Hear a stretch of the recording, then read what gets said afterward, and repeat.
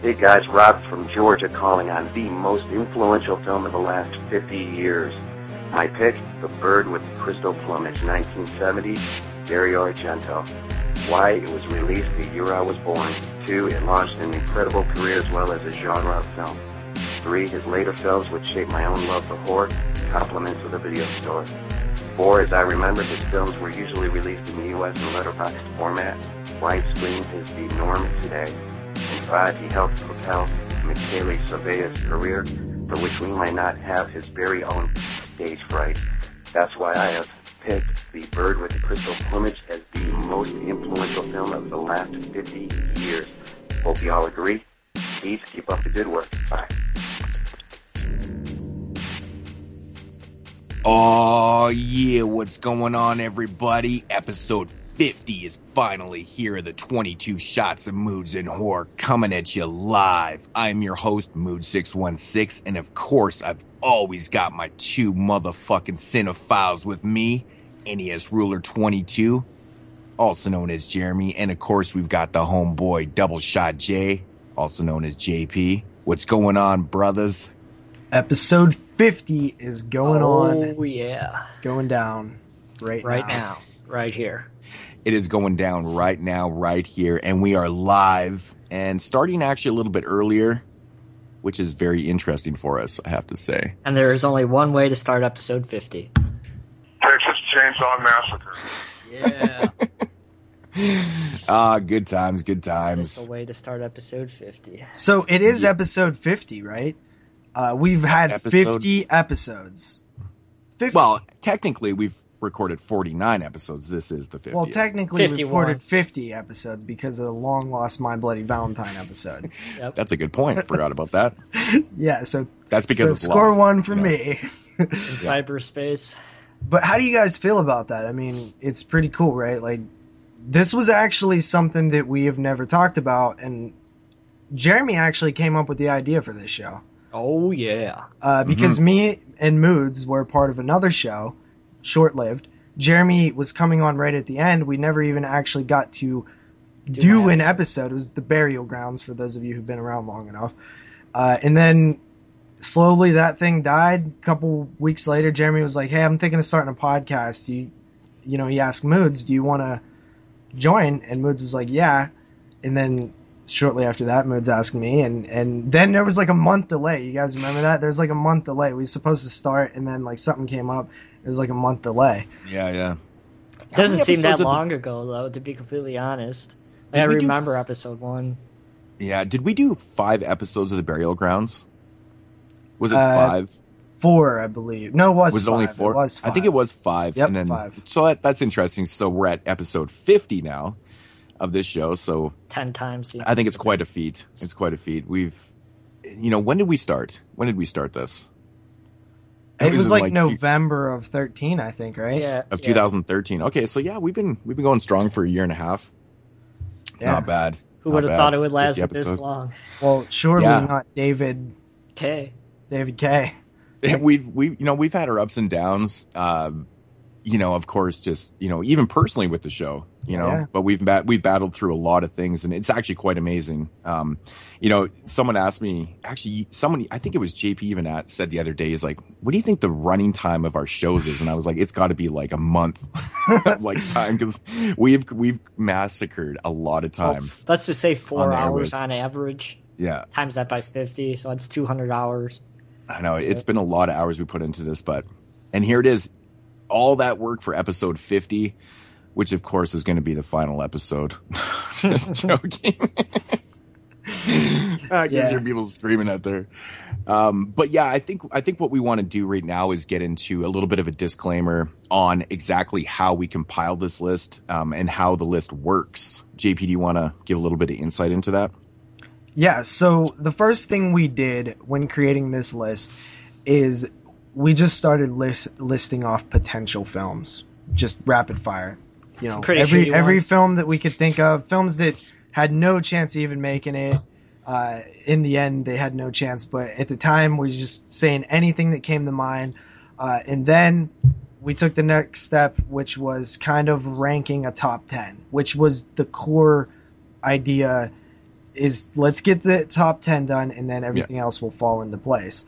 So we worked really hard on the top 10. I almost wish we would have had more time to kind of like hammer everything out, because I know that there's going to be that one damn film that is so obvious that belonged in like the top 15 and we somehow forgot about it.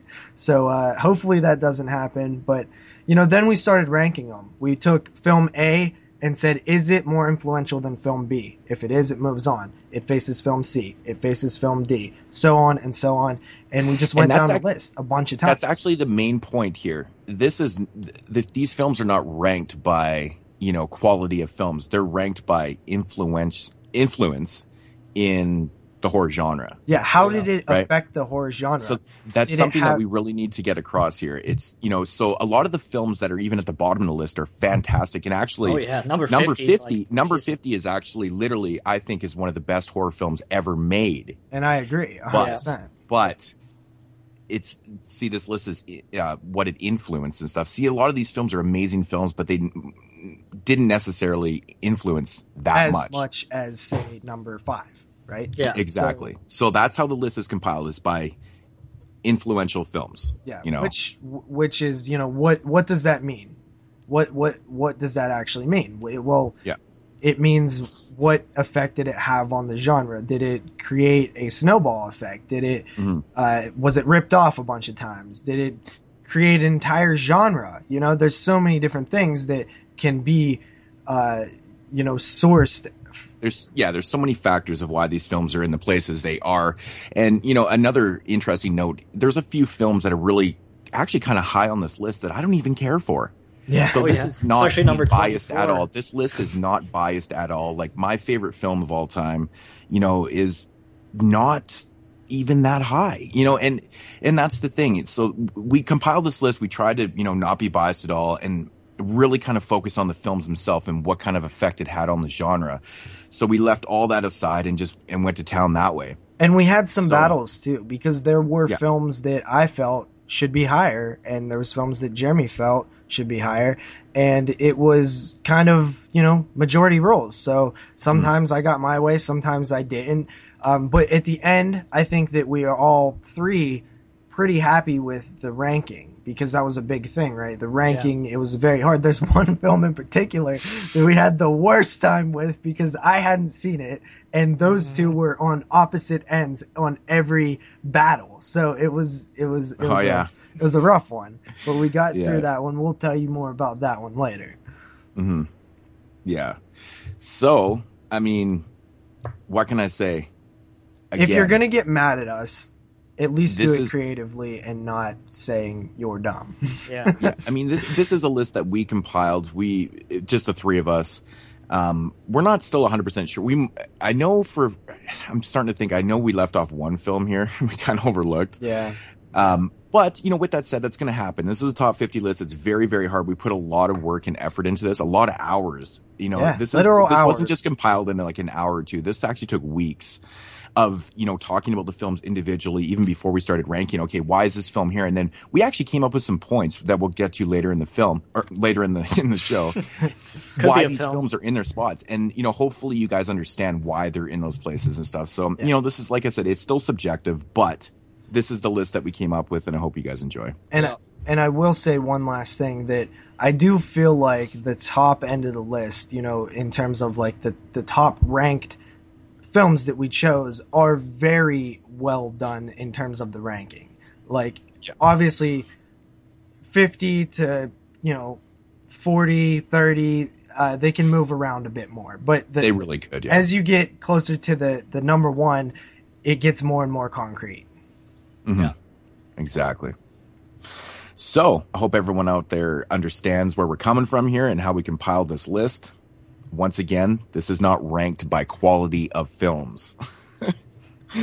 Right? So just note that right now before we get into number 50. Now, I know right off the bat, someone's going to fucking scream at us. How is this number 50?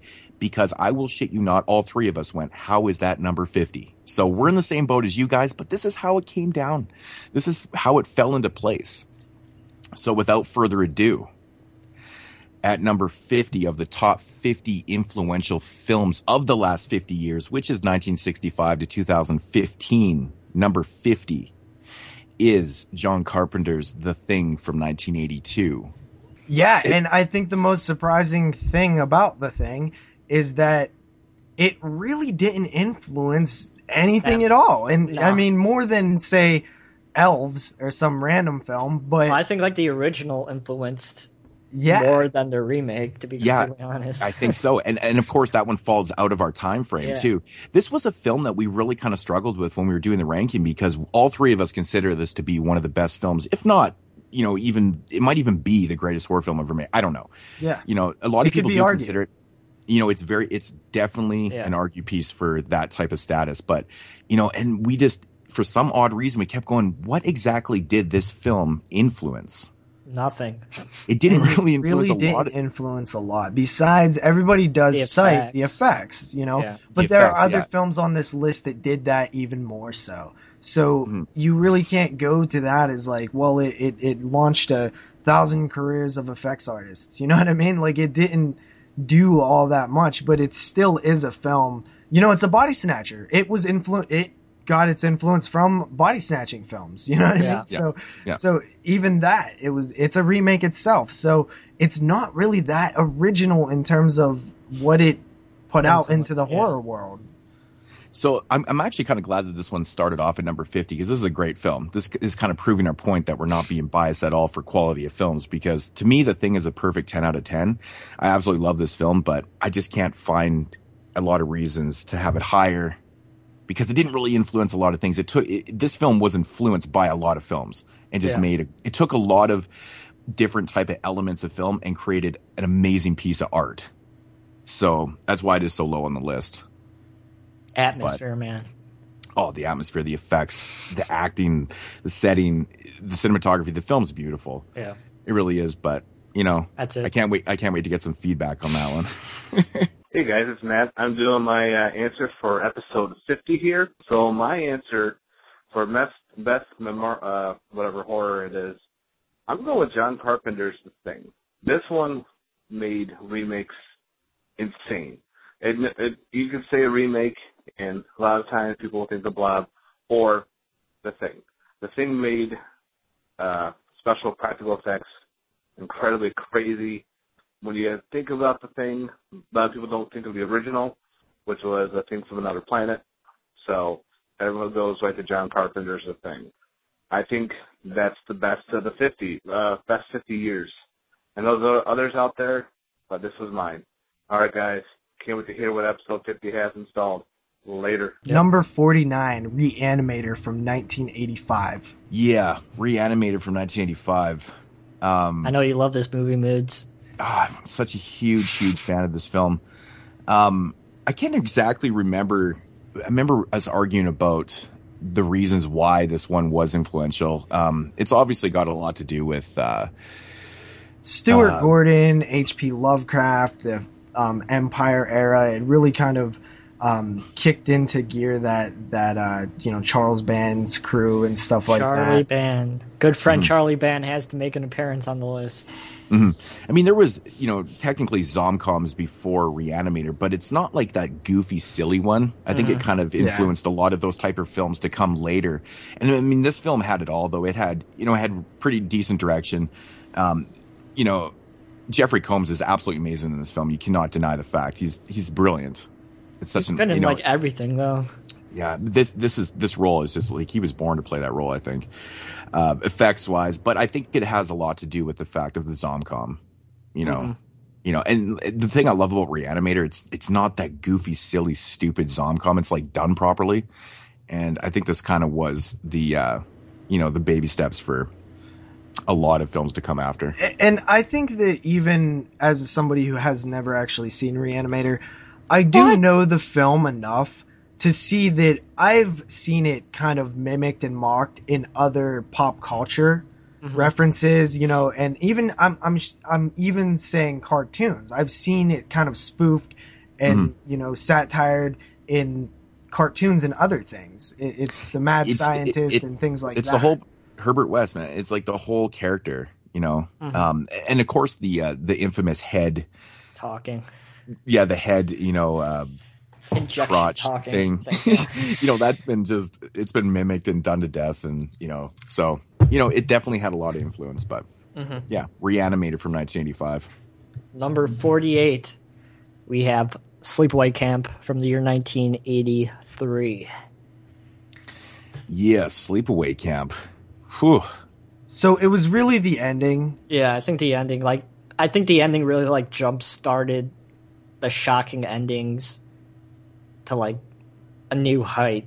Yeah, and I mean, also, you have Friday the 13th and Halloween. You know, those probably up to this time were two of the more shocking endings. But I think this one's, for the time, really cemented, you know, the idea of shocking endings into everybody's, you know, mind. They took a formula, the generic video slasher, right? And they even rolled more with it in the sequels, where they took the marketing to the next level. They put Freddy's glove in the backpack. They put Jason's mask on the chainsaw. You know, like they kind of influenced the way, you know, 83, it's early still in the slasher era. And it kind of was like, you can sell a slasher and it could be just an average film, but if you have one good thing in it, like the ending, it will live on forever. You know, it'll be rented at every video store for a long time. And I think Sleepaway Camp did a great job at kind of kickstarting that cycle. Yeah. And listening to people's, like, you know, stories about renting Sleepaway Camp and then watching the film, and then they get to the ending and you can barely see what's going on because the video has been, you know, rewind and played so many times right at that point for the last, you know, 30 seconds. I think that says enough about how much the movie, you know, when I was a kid, the tape quality. Yeah.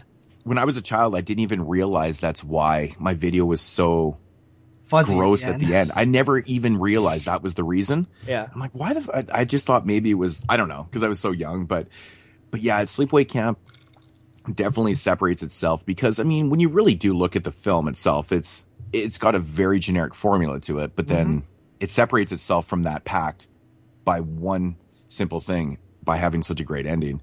Yeah. And this is what a lot of filmmakers, I think, strive for, you know, like let's have a really great ending, because you can have a really generic film, you know, with, you know, interesting enough characters and kills, but that one thing separates itself, and that's Sleepaway Camp. And I think this is why it's on the list, because, you know, it's very, very memorable, and it influenced a lot of, you know, later slashers too, I believe. And I think a film higher up on the list, like really high up on the list, benefited from the same thing that Sleepaway Camp did. Moving along, number 47 is 1987's Hellraiser, of course, directed by Clive Barker. You might be surprised to see this is another film that some people might be like, Hellraiser, really? But when you really think about it, Hellraiser is only known for a few things. It's a damn good movie. We know that. But what did it influence? The puzzle box itself, I would say, is kind of an influence, because it really, we've seen it ripped off and things like that. The Cenobites, you know, bondage, whatever the hell you want to call it, stuff that they're wearing, the S&M gear, stuff like that. I mean, Clive Barker. I think what Hellraiser did is took a very, you know, the premise of the film is just, it's interesting. You know, what they created with the demons, you know, I'd never seen demons like this in a film before. Yeah. If that's what you want to call them. I mean, that's what I always refer to the Cenobites as. They're basically demons from hell in a way. Yeah, but it's Clive Barker's hell, and that's the difference. Exactly. It's like Clive Barker created his own version of hell, which is entirely different than the Christian version of hell.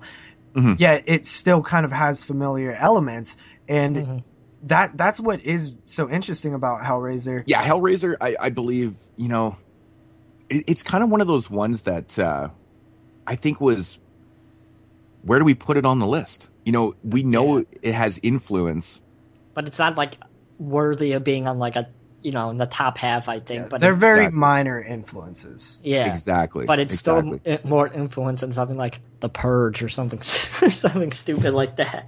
Exactly. Yeah. But yeah, Hellraiser from 1987. I mean, when I think of Hellraiser, I think of the iconic characters. Yeah. You know, as in Pinhead, obviously the box, and like, the gore effects and things like that. There's a lot of standout things about Hellraiser, but it's a very interesting world that Clive Barker created. And I think a lot of filmmakers look at that and go, that's interesting. It's never really been done up to that point, like creating a whole different type of world that really worked. I mean, at times, I guess the story can be a little convoluted and almost confusing at times. I think a lot of people say, but you can figure it out. Cabin in the Woods, they had the Cenobite, like their own version of the Cenobites in there, which was pretty cool. Number 46, The Strangers from 2008. This is one I fought very hard to have on the list. Extremely, extremely hard. Because I really think like this movie brought, scary movies, more based on suspense than violence. Because I think up into this time, from 2003 until 2008, we just saw a whole slew of, violent torture films. We really weren't seeing any films just purely based on fear.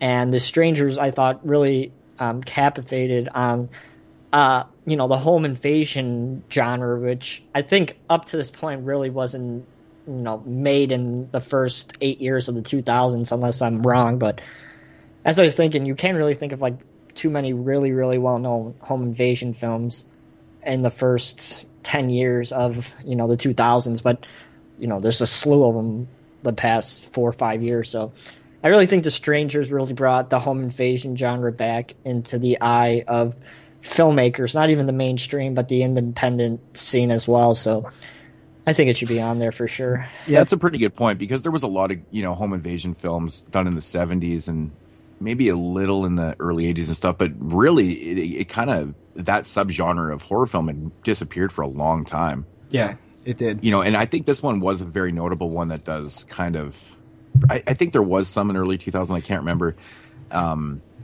But yeah, that's an interesting point, though. It definitely kickstarted the home invasion subgenre again. And Jeremy brings up a great point. In a world where horror was really in your face, this was kind of one of the standouts to bring back the suspense. Because as we know, horror films started with suspense and things like that. And it kind of went away in that era, the 2003 to 2008 era, where it was really in your face. It was Hostel. It was Saw. And this one kind of slowed things down a bit and went back to the basics. Yeah. And I think this film right here is a perfect example of a film that's on the list that probably has a very, very, love-hate relationship with a lot of people. I know a lot of people dislike this film. A lot of people love it. So, but again, this is, the list isn't being ranked by, the films. It's the influence on the subgenre, right? Or the genre. So that's why this is on the list. I personally think this film's fantastic. And notably, I think this is actually the newest film that is on this list. Yeah. So that's an interesting note right there. Number 45, the top 50 most influential horror films of the last 50 years is Cube from the year 1997, the Canadian film. Yeah, and you're probably thinking to yourself, Cube, why is that influential? Well, Indies. For a lot of different things, indie films. But, this film, I've always said, was the main inspiration for a film like Saw that created an entire franchise, almost a whole subgenre in itself.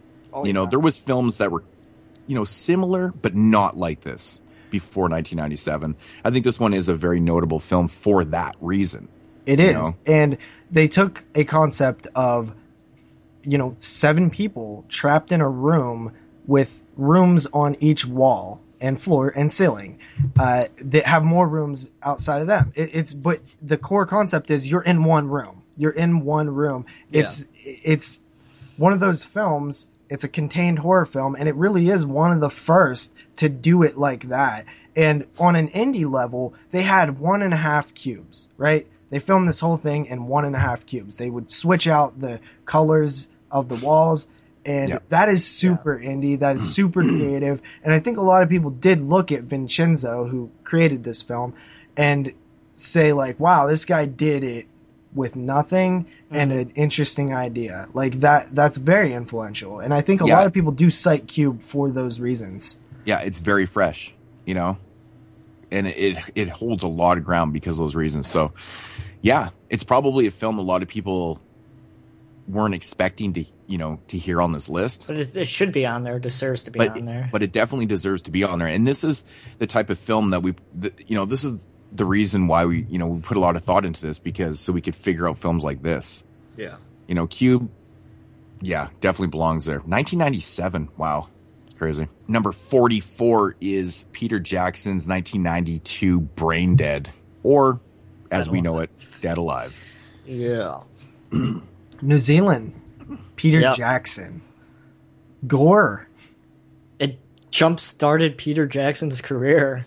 Like, I can't think of another film directed by him that, up until this point, that really anybody knew who Peter Jackson was. But after Dead Alive, he started to pick up steam more and more, and he started to release more films.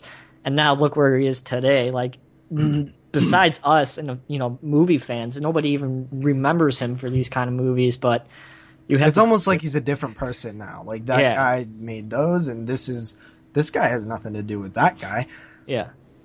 Yeah, I think we recognize Peter Jackson for, Dead Alive. I mean, he obviously had Bad Taste before that, which I think was pretty decently huge in New Zealand and Meet the Feebles and stuff like that. But this is the film that really kind of broke out and created something like, wow, this movie was so crazy. And I remember, I don't remember when I first watched it, but just the end of this film was on a whole different level of craziness. I'd never seen anything like that. Yeah. And I think it definitely influenced people, not only on the Zomcom, but of course, New Zealand filmmakers. But wow, you can really make a fucking mess with a film in a good way with no budget. Yeah. And also, I will say that one of the things that I kind of see still to this day is sort of that New Zealand sense of humor, that kind of dark comedy. Things like Housebound kind of remind you of it. And I still think people are being influenced by that style of comedy, because I can't think of a film before Dead Alive that had that specific style of comedy that's kind of almost a little hard to explain, right? Mm-hmm. Well, I mean, Bad Taste definitely has that type of comedy in there too. It's it's Peter Jackson, but it is Peter Jackson, and they definitely have very, very similar. But man, when I first watched Housebound, all I could think was Peter Jackson films. It just felt like that New Zealand. It was so similar. I was like, wow, and that's the reason why I fell in love with Housebound too. But Dead Alive, what can I say, man? This movie, wow, so much fun. Yeah. Coming in at number 43, we have David Cronenberg's The Fly from 1986. Hey, just started listening to the podcast. Great stuff, man. But to me, the most influential horror movie in the genre would probably have to be The Fly, just because I think David Cronenberg, just that whole body horror and the eeriness of his vision and everything, just, to me, I think it just changed the landscape. But my personal favorite horror movie of all time would be Hellraiser 3, but, I mean, I just think David Cronenberg was more influential on the genre. All right, man. Peace. Yeah. Oddly enough, this is the second remake that's actually on this list. Yep. In the first place, I didn't even realize that when we were doing the list here. The Fly. I think it's on the list for the simple fact of effects. Yeah. It's not terribly a major high budget film from what I remember. But this is what you can do with a minor budget, is create something so memorable. I mean, didn't they win awards for the effects in this? Pretty sure. Probably. I'm pretty sure they did, actually. The body horror as well. It right? won an Oscar. I think a lot best of people, makeup. I think a lot of people talk about the level of body horror in this film and how claustrophobic and things the apartment is when his body's falling apart, and you can really kind of just feel it. And I think that a lot of people have mimicked that in terms of body horror when you see other body horror films. I really do think a lot of people draw from The Fly in the way that the body falls apart. Yeah, I think it was just a step up in effects, and I think a lot of filmmakers do cite this film as, wow, look at that, kind of deal. So yeah, teleportation as well. I mean, I guess a little bit. When I think of The Fly, man, I totally think of the effects. Oh yeah, me too. I think that's what this movie's most notable for. You know, it's kind of funny. I hear a lot of people talk about this film and they're just like, you know, Jeff Goldblum was actually pretty good in that film. Was he? I don't know. Yeah. But yeah. At number 42 of the most influential horror films of the last 50 years, we have Zombie from the year 1979. Oh, yeah, Zombie. See, another film that most people would... It's a great film. Fantastic fucking film, but got to think about what the list is. Exactly. I mean, quite obviously, this movie right here was influenced by Dawn of the Dead, which is like an unofficial sequel to Dawn of the Dead. And this movie right here spawned a fucking ton. Well, obviously sequels, you know, that were kind of unrelated to this series and stuff, but it spawned a whole Italian splurge of zombie films. After this, it exploded. I think this was the film that just kind of set the bar. Yeah, we need to make some zombie films. Yeah. And you know, there was just tons. Like there's so many that came after this, and I think you know, that's what Fulci did for, you know, the zombie film in Italy. But this one right here has not only some of the most amazing cinematography, but it has one of the most notable and recognizable zombies of all time too. That I think that's another thing. I think it could possibly be the most recognizable zombie next to, you know, Night of the Living Dead Cemetery. Yeah. Man. Yeah, I think this one probably is. You know, and to add to that, zombies that actually look dead, like actual corpse-like zombies, I think it's really kind of the first one to do that as well. Mm-hmm. Yeah, the effects in this film are awesome. One thing I really liked about this movie, too, is that, I mean, it had been done, I think, previously before you see zombies coming out of the ground. But this one just did it so hauntingly, and I think it's so memorable, too. And, you know, I don't think it had been done as well before this film, from what I can really amazing. But I think this film is on the list because of what it did for Italian zombie films. I mean, really, there was some before that, but this one is the one that spawned a whole trend of basically kind of rip-offs in a way. But yeah, this movie's just fantastic. Great score, everything. Lucio Fulci, but the effects, I think that's what it's really noted for. In at number 41 is Robin Hardy's 1973 The Wicker Man. This was actually the one where we was battling over for a long time. Yeah, because I battled another movie that's up on the list, and I won. Ha ha ha ha. There's a lot of things that you can say about The Wicker Man. We could probably spend a lot of time on it, but you know, this movie right here has always been cited to be one of the best British horror films, you know, ever made. And I really have to agree. It's just fantastic. I think it's just so noted. You know, this one spawned a lot of ripoffs. And it's influential in that sake, for that sake right there. You know, this movie's been ripped off tons and tons of times. Yeah. But it's just a fantastic story and it's memorable, you know, and I think that's really what it comes down to. I mean, what else do you guys... Oh, you haven't seen it, JP. Correct. Jeremy, what do you say? Yeah, well, I guess so. I don't know what else more to say about it. I've seen it once, like 7 years ago. Mm-hmm.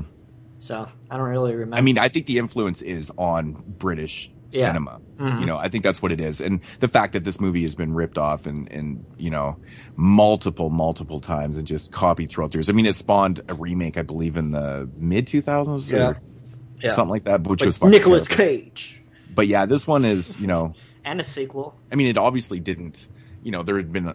Obviously, there's a ton of British horror films before this that were very notable and stuff, but this one is duly noted and considered to be one of the best ones. Coming in at number 40, we have one of the best zombie films ever.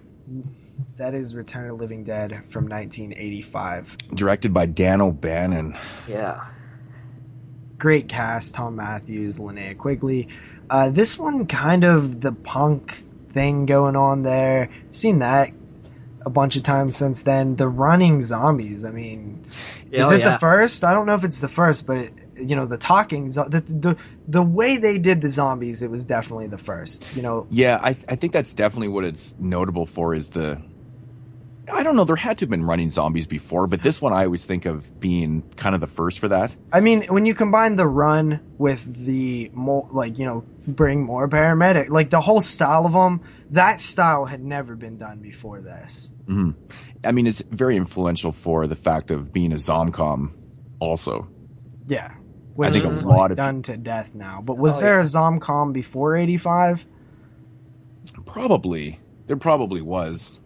Not as notable. There was definitely a lot more serious zombie films up until this point, but this one really kind of solidified itself as it had a lot of different more things low going on. budget than it was really low budget, wasn't it? Or lower budget. Oh yeah, this movie is really low budget for sure. But I think everything in this film is done properly. You know, effects, the comedy, the music, and just the characters alone. Like this one had a lot of different types of things going on compared to a lot of zombie films prior. Mm-hmm. You know. So I think that's why it sticks out, and it's very influential in the aspects for the Zomcom aspect of things. So number 39 of the top 50 most influential films of the last 50 years, we have the U.S. remake of The Ring from the year 2002. This one absolutely kicked off the J-horror remake craze, for sure. Oh yeah, then we got The Grudge and what else? The Grudge. I think that's what we were talking about. It was a whole others. You know, Ring-U was, you know, I think we were arguing about maybe that should have been on the list, but I think it's more of the fact that, you know, it influenced the Americans to start remaking these Asian horror films. Yeah, and this is the one that set it off. Well, it's not just the Asian films too. I fought for this one to be higher on the list. This was the film that kind of took the idea of taking a successful foreign film and remaking it for a U.S. audience, which we're still seeing today with things like Housebound and, you know, all the other remakes. Let the Right One In. Which hasn't materialized yet, but I think that's a very, very good point. This is kind of that film. Yeah, and that's why I was fighting for it to be higher on the list, because it really did shape the next decade of horror in terms of remakes. I mean, we see them all the time. A lot of South Korean films, a lot of, French films, just a lot of everything gets remade. And Martyrs is being remade right now. It's a trend we're still seeing. And it all started with The Ring in 2002. Yeah. Yeah, there's no denying that. It's a good argument, JP. This started the trend for lazy people. I think just remakes. Don't check out the original. We'll just remake them over here, and so you don't have to read the film. Yeah, I think that's what we were discussing before. But that is a really good point. I think, 2002. I mean, how many foreign films have been remade in the last 13 years? Well, remakes for the American audience wasn't even that popular. Done back then. Like they didn't really start until 2003 and so on. But I mean, it kind of this was the Kickstarter. And how many have we seen?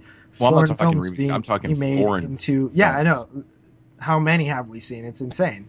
Yeah, there's tons. So it's a really, really valid point. So, yeah, if you're wondering, people out there, why The Ring is on there, that's exactly the reason. Yeah. Okay, coming in at number 38 is Alexander Aja's 2003 Switchblade Romance, or also known as High Tension. Yeah. Jeremy, do you want to kickstart this one? All right. So this is another one that I fought high and low for, because when you think about it, 2003, the movie pretty much got made in 2002.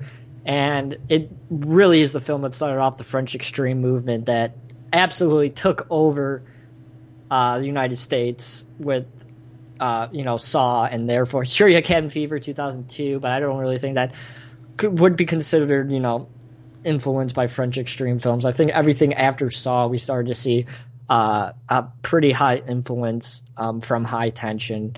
So, High Tension, it launched, Martyrs and Them and Frontiers and Inside.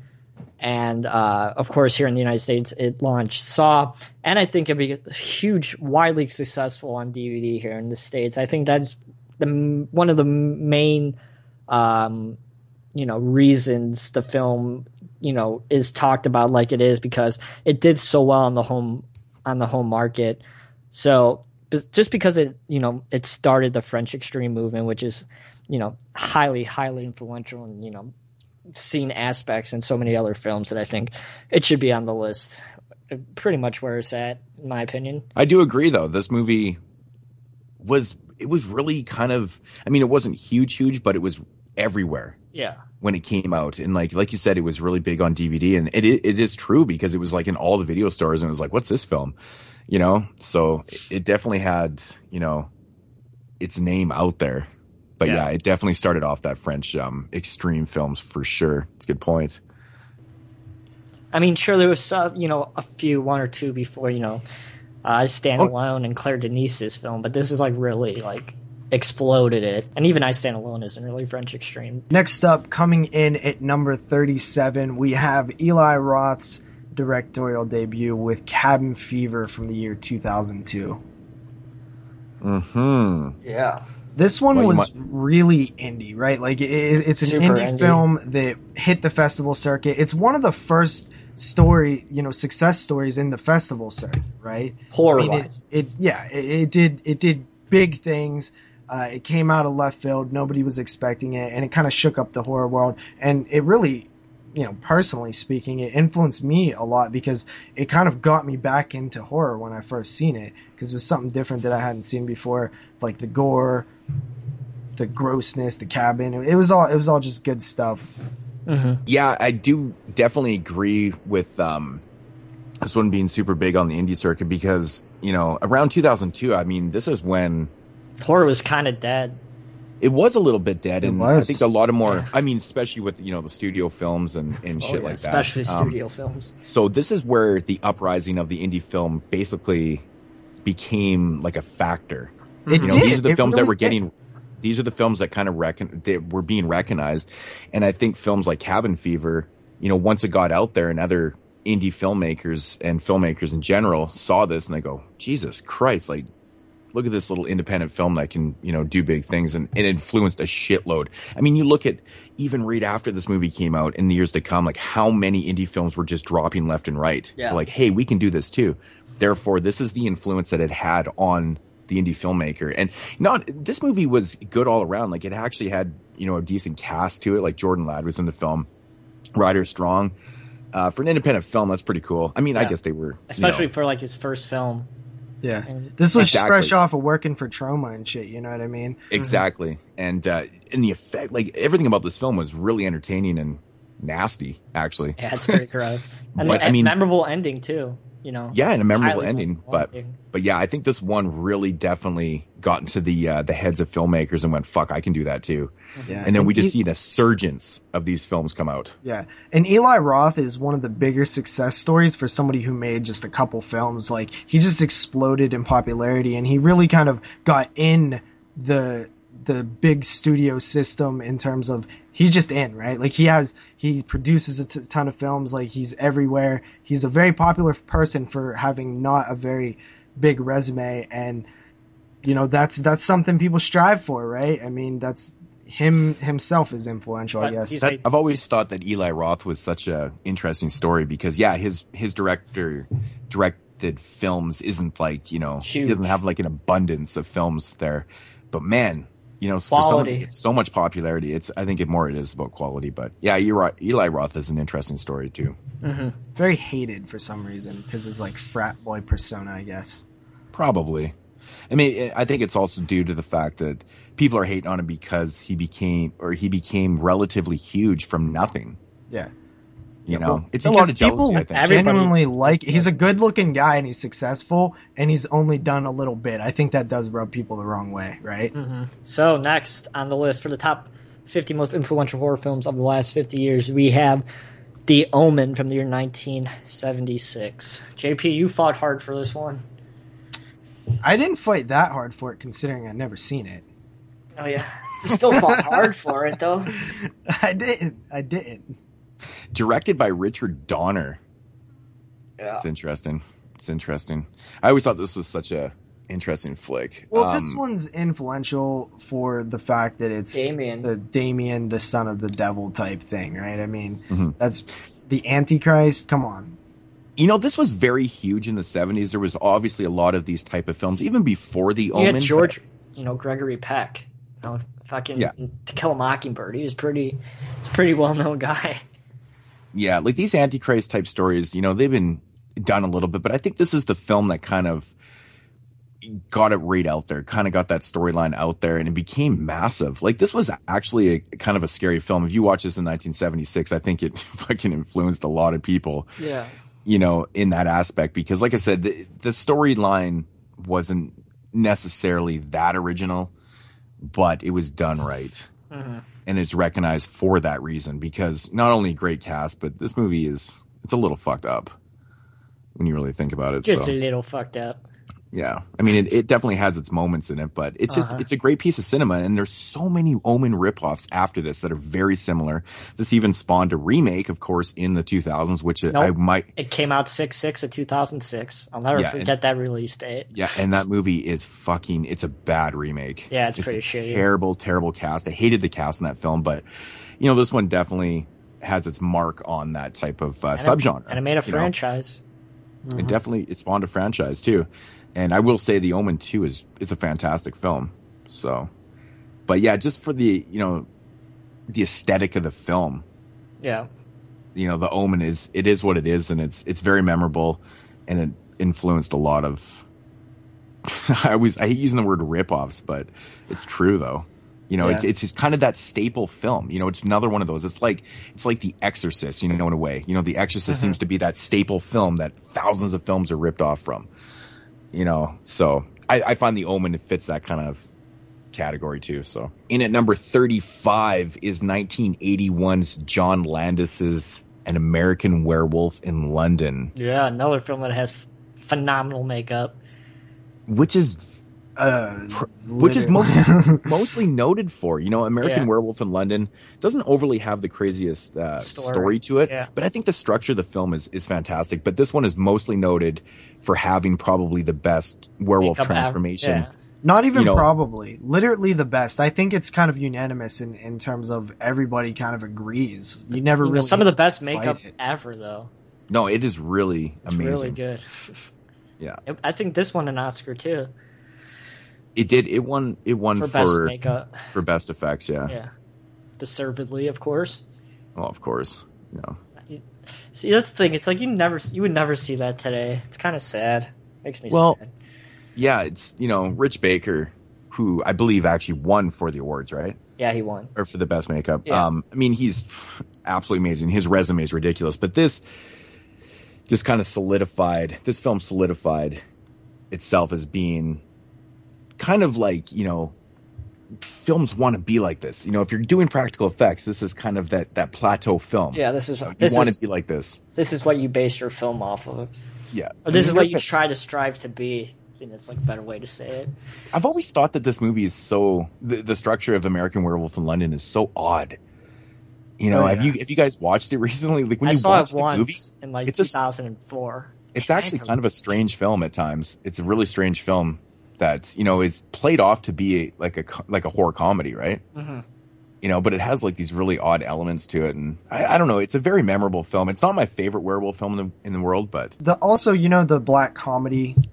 John Landis, for one, I mean, pretty much influenced a million horror fans to care about somebody who's literally only done that one thing in a couple Masters of Horror episodes.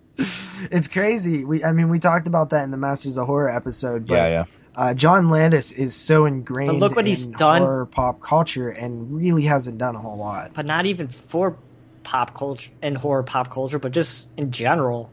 I mean, he has a good resume. He does, but I always thought it was so interesting that John Landis is so noted as being a master of horror. Mm-hmm. I just think you look at his resume; it's not really that. And his one horror film is a comedy.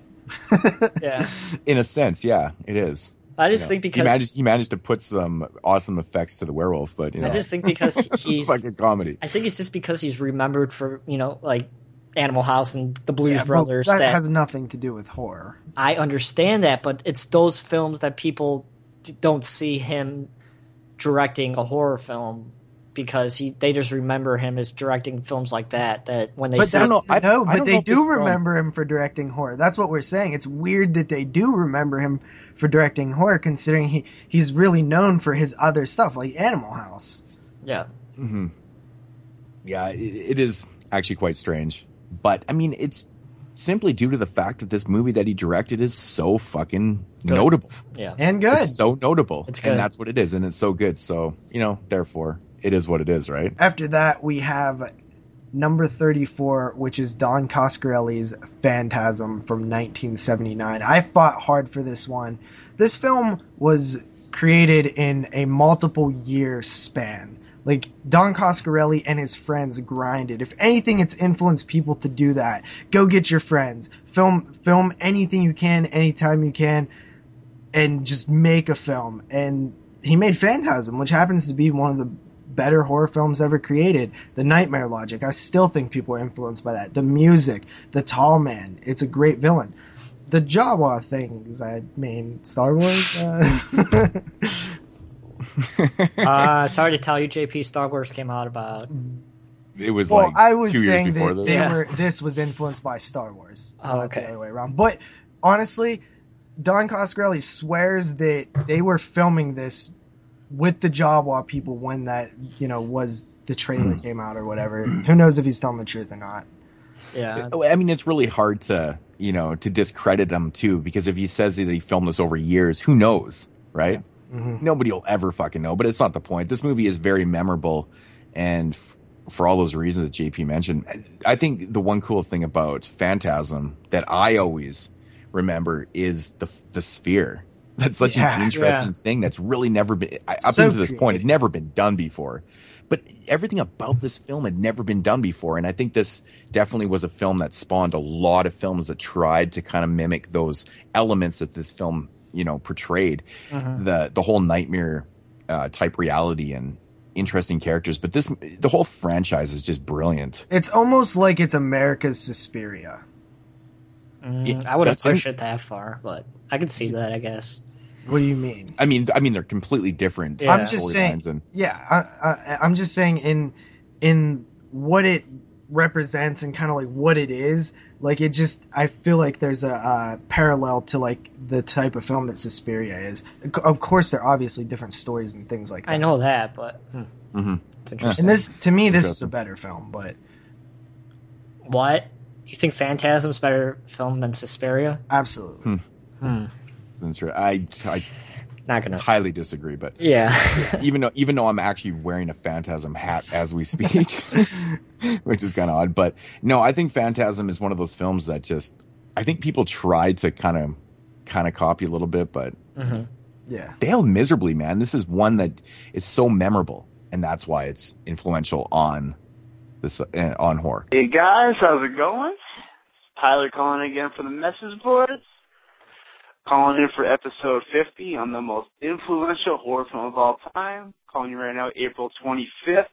Can't wait to find out what my next tattoo is going to be Monday. I've been dying for weeks. I already got the time booked, just dying to find out what it's going to be.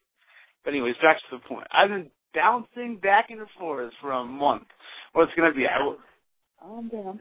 I went from jobs, I went to Halloween, and I was so certain I was just gonna say Texas Chainsaw Massacre, but you know what? I think someone's gonna say every one of those movies I just named. So keeping in the same vein of the reasons why I thought Texas would have been the best one, I'm gonna argue the most influential horror film of all time is not only my favorite movie of all time, but that movie is 1979's Phantasm. And I'm gonna tell you why. Because that is a low-budget movie made from the heart. That movie is held together from paper clips, whatever that guy can find, tape and paper clips, man. And the thing is that not only is it a phenomenal film, but I feel like it really elevates low-budget filmmaking and gave people hope like Texas Chainsaw did, gave people like Evil Dead did, but Phantasm, that takes a whole other, it's sci-fi blended in with like some type of mystery. There's so much going on. And I really feel like that influenced you, that you can do what you want having dick for money. It took these guys almost 2 years to film this movie on the weekends when they had free time, but they did what they want. There's so much going on that Don Cost, he didn't give a fuck. He wanted to make his movie. He didn't care what anyone else thought. It's not some straightforward movie like Halloween was. It's not a straightforward movie like Texas Chainsaw. I love it. Halloween, I love it. But they're pretty straightforward. They did what they did. They were great for the time. But I think as far as being independent, taking your own views, and really going out there, putting yourself out there as a filmer, Phantasm did it. Not only is that series is great, he finally got he did what he could with the money. Really put himself out there, and I think given that set the precedent. I don't think that all these out there low budget movies. I think this is one of the first things that happened that someone just really made that got popular, was made on a shoestring budget, did it all themselves. Like Don Kahn, I'm sure you guys already know this. You, of course, did the retrospective, but Don Coffey and then he edited it, did all the he enlisted his friends along with his to do all the costumes, casted his friends, got who he could to do on this, got who he could to get on this movie, put his whole heart into it, really put himself out there, and I think he had a great career because of it. It influenced lots of people. Hope you guys see where I'm coming from. Number 33 in the top 50 of the most influential horror films of the last 50 years, we have Mario Bava's A Bay of Blood from the year 1971, which is a movie I haven't seen. So, yeah, A Bay of Blood is duly noted as being, it's always classified as being like a giallo type deal, which, yeah, in a sense, but it has so much slasher elements to it. And I think this movie influenced a lot of American slashers. I mean, obviously, 71, that's so early. The kills have been mimicked to death. Yeah. I mean, come on, man. Like Friday the 13th, they basically mimic some of the kills that were right from this film. In part 2, but I mean, it's just the whole structure of this film. Everything has been ripped off. Cinematography, kills, just the whole style. This is 1971. This is early. Years before Black Christmas. What we know as Black Christmas 74, but then take a film like Halloween and even Friday the 13th. These are years and years later. Yeah. Many years to be influenced by Bay of Blood. And it's kind of a shame that more people haven't seen this film. You guys need to check it out. But, it's simply for those elements, man. All those elements have been mimicked and taken right from A Bay of Blood. It's one of those films that when you watch, you'll go, holy fuck, I've seen this all before. But this is years before. Mm-hmm. That's why it's on the list. I have to check this out. Yeah. Everyone tells me to watch it. I just haven't got around to. Should probably check that out. And it's Mario Bava, so you're going to get a good film too, right? But it's really interesting when you watch it, especially after you've seen a lot of the films that have, like I said, I hate using the word rip off, but like mimicked or whatever. You go, wow, that's interesting. You'll be able to pick out moments. Mm-hmm. So, hey guys, Derek here again. This is my pick for episode 50. My pick for the most influential horror film is Mario Bava's 1971 film, Twitch of the Death Nerve, also known as A Bay of Blood. This film inspired a generation that would later make the genre that we would all know and love as the slasher genre. Even one film in particular mirrors some of the death scenes of this film. Any Bava film could be used really for most influential, but this is the one that really affected me with the history surrounding it. Thank you guys, and keep up the good work. Wicked awesome. In at number 32 from 1977 is David Lynch's Eraserhead. Yeah, the movie that started the midnight movie trend. That's why it's pretty influential, just because of the fact that after Eraserhead, we started to see, more of these midnight movies. I don't know if it started midnight movies. I think what Eraserhead did for midnight movies was make it kind of more accessible. Yeah. A little more mainstream. It made it a was thing. Midnight movies. Yeah. It made it more of a, yeah, exactly. It made it a thing for people to go and do. Midnight movies were always around. Of course, we had like Pink Flamingos and there was other films and stuff, but Eraserhead comes out and it just like, everybody is going to see these films now. Yeah. It was the film that kind of brought people into the midnight theaters, so. But what a fucking weird one. It's just such awesome cinematography, man. It's a beautiful movie. It really is. And you can tell this movie's influenced tons of directors. I mean, look at freaking Tim Burton. Between this and German Expressionism, it's like that's Tim Burton. I've read a lot of I've read a lot of articles and, you know, certain things that people that have cited this film for being a huge influence on the way they make films and, you know, the way they shoot things. And I was like, wow, Eraserhead always gets noted. And that's why it's on the list. It's one of those films that always people mention. And, you know, for filmmaking and, of course, the whole Midnight thing, this one's a very notable film in cinema history, not just in the last 50 years, but I think of all time. Oh, yeah, I think if we did a list of the most influential films of all time, I think this one would still be on the list. Just for those reasons alone that we talked about. And I also have to say that this movie right here is probably, I mean, I've seen a lot of bizarre films. David Lynch's films in general are really bizarre, but this one has to be one of the most bizarre films ever created. Yeah, and it doesn't only achieve that through story and video. The audio just adds a level of depth that a lot of movies don't. Not even today can't even touch. Created, yeah, it's all created by that industrial sound. And the thing is, that's very interesting to me because, like, I live in an industrial town. Like, that's what we have. We have mills. I live around these sounds all the fucking time. So when I see this on a film, I'm just like, wow, I really understand that. Yeah. You know, and it creates such an interesting atmosphere, and it's so original. This movie, like nothing had been done like this before, man. Like, it's so strange. It's just a level of depth that most films don't have.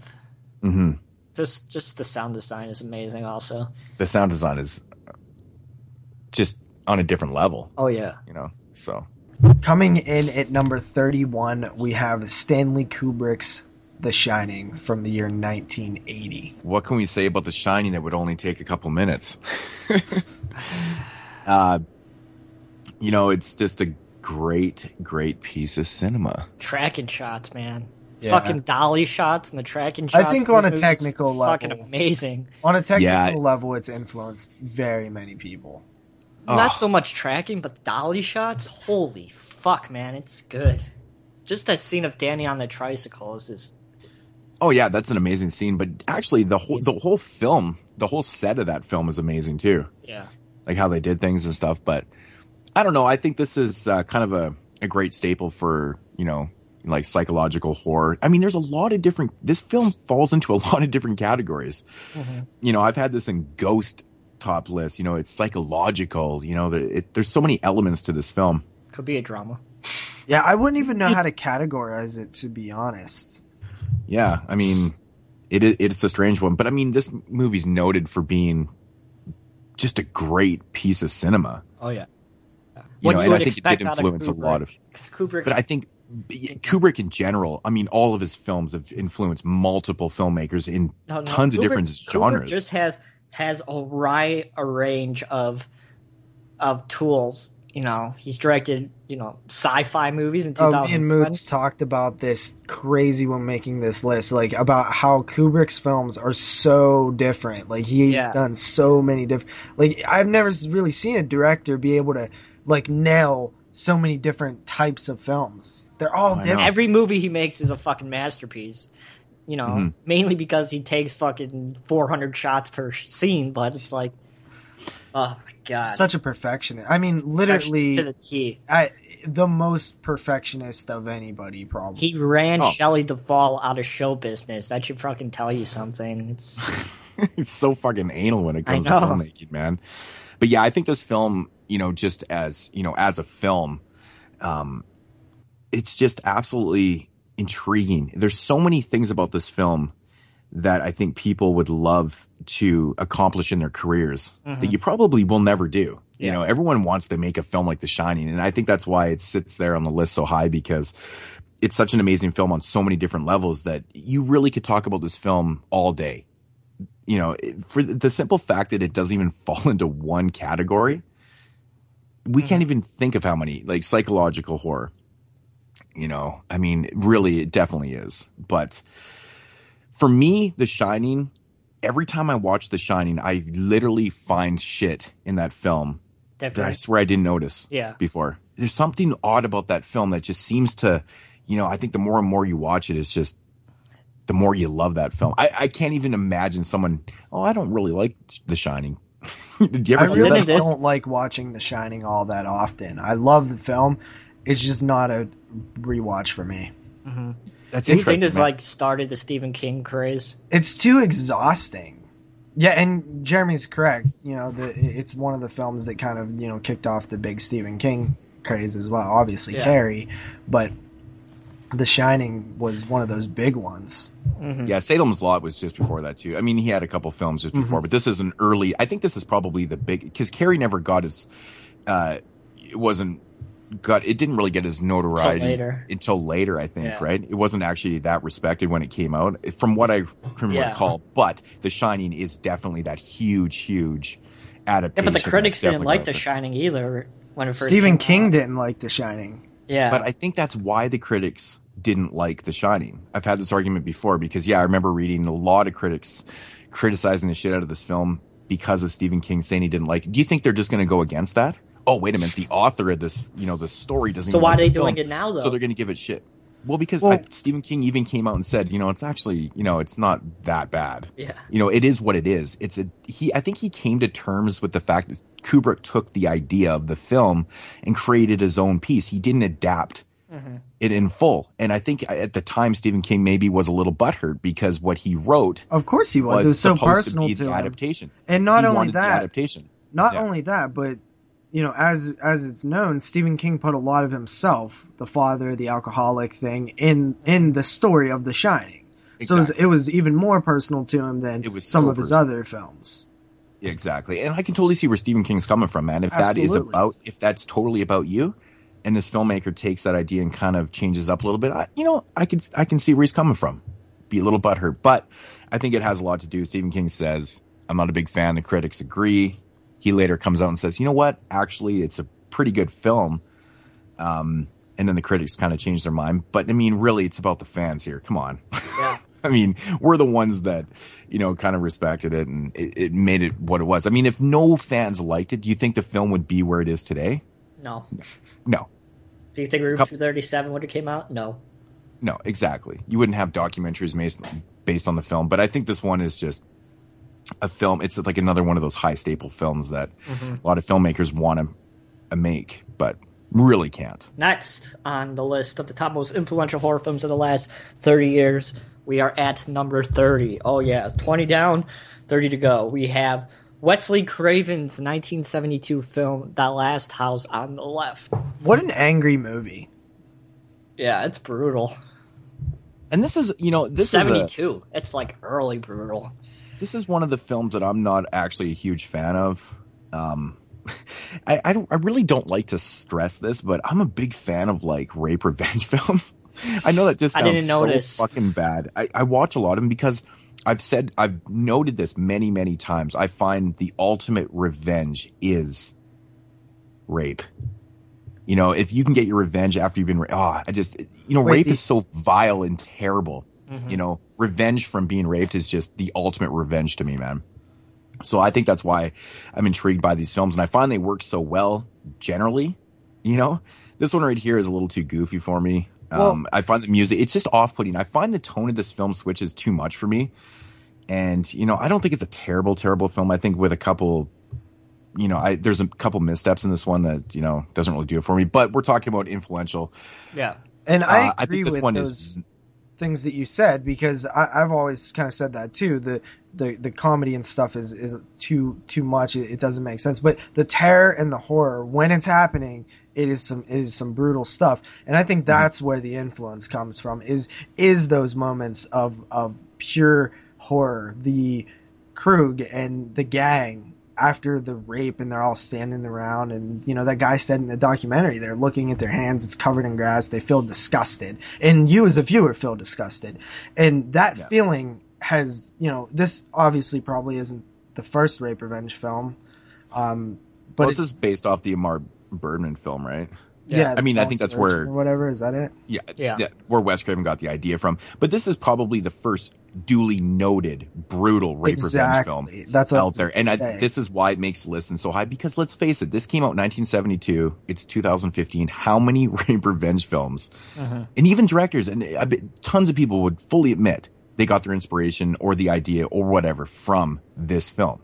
It's a staple film. And Wesley Craven, said that, post-Vietnam, he was a very young, angry person, and he like everybody put that else into his film, and it definitely shows. And okay, Last House on the Left, The Last House, come on, that how many damn times do we see that?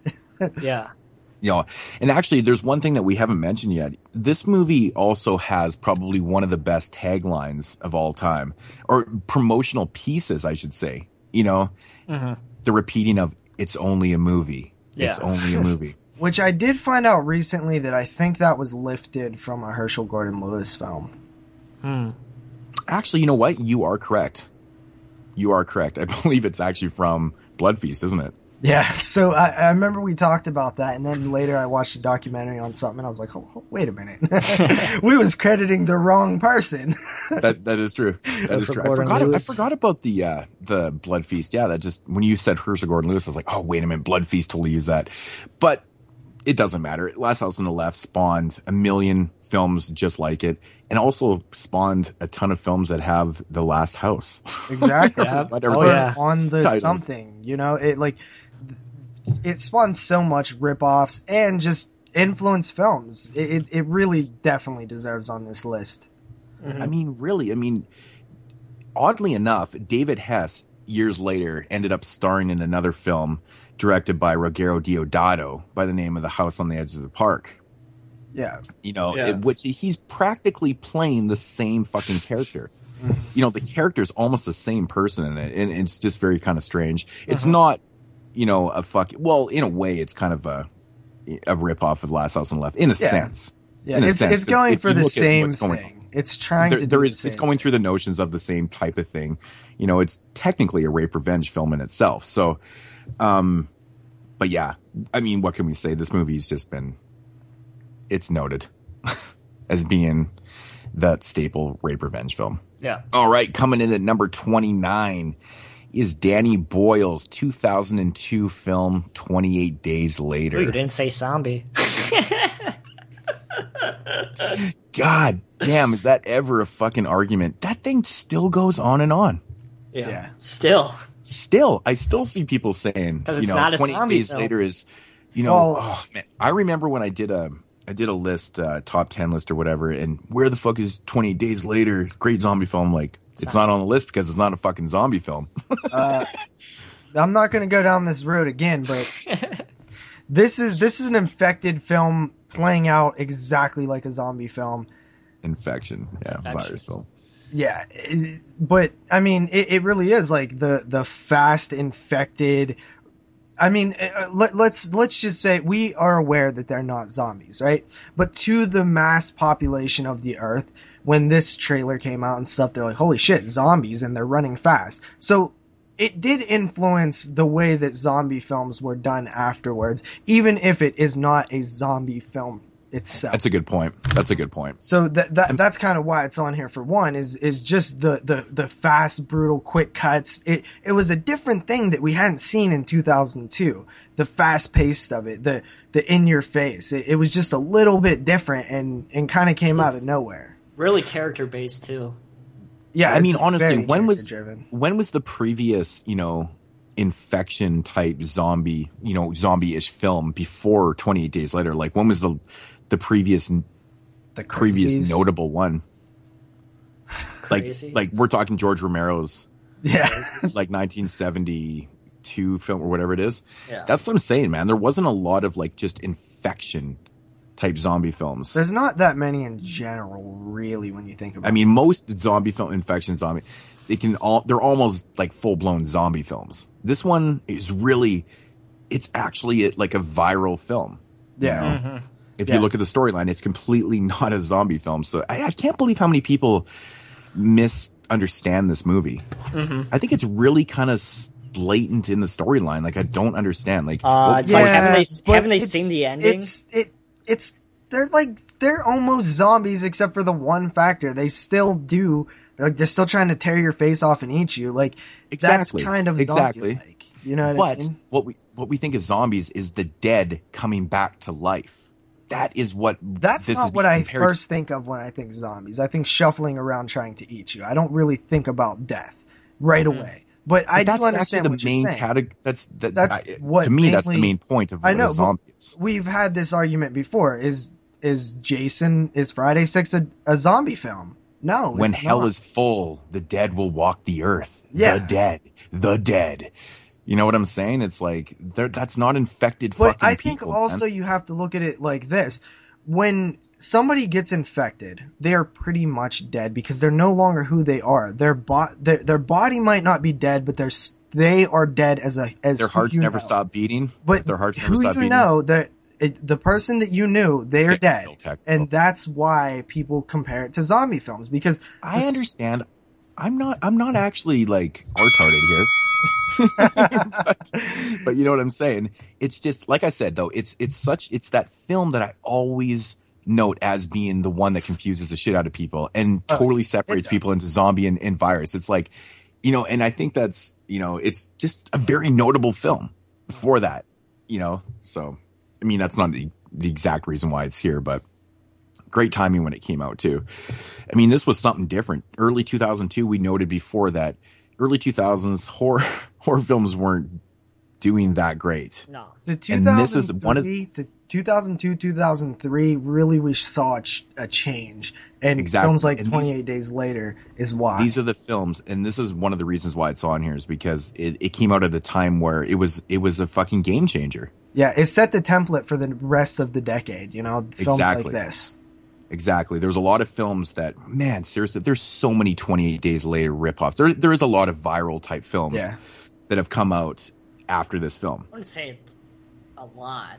No, there is. There really is, man. I have. They're just not as notable, so they kind of just very low budget. Much. Not even. They're not zombie. They're the actual like virus films and stuff. And coming in at number 28, we have Dario Argento's Suspiria from the year 1977. Suspiria. Yeah. You know, a lot of people always credit Suspiria as being, you know, that film that, you know, for me, it's like one of the most beautiful films ever made. I agree. Visually, it's so outstanding. The effort that Argento put into lighting and colors and just the specific detail of scenes and the way they were shot and everything. It's one of those films you're just like, wow, you're just mesmerized by it. Yeah. Even if the storyline is a little contrived and a little confusing at times, but the storyline is there. This movie is absolutely beautiful. It is beautiful. You know, it's not necessarily the very first film to use color schemes like this. You know, Mario Bava, Blood and Black Lace is kind of similar actually, which came out years and years prior. You can notice the reds and the blues and everything kind of pops out. I mean, it's like an Italian thing. I don't think there was too many other people that were doing films like this, but Suspiria is duly noted for being that type of film, but it's influential because it's a beautiful horror film. It not only has an amazing score by Claudio Simonetti, cinematography, the kills are fucking fantastic. Suspiria is just one of the best films ever made, in my opinion. Yeah, it kind of set the, you know, template for the style over substance film, like how to do that. Really focus on the visuals and the sound and the colors and the blending, and really a lot of especially independent filmmakers really pull from Suspiria in terms of what they are putting on the screen. Exactly. They attempt it, they try to copy it, but they really don't succeed, and that just, you know, goes to show how awesome Suspiria is.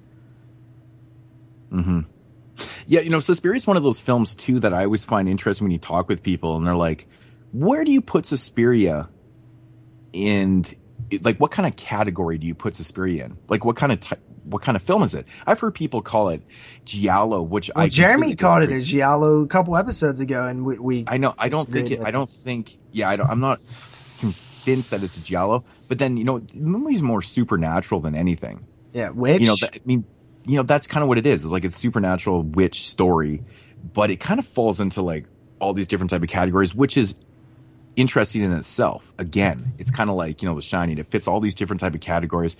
It separates itself from everything. At the end of the day, that's why it's a very notable film. At the end of the day, it's a horror film. Yeah. Exactly. But, you know, even to categorize things is always nice. Like, what kind of horror film is it? You know, when you say horror film, it's so vague. It's like, but I want to know more. I want to know where this, like, what kind of film am I going to be watching?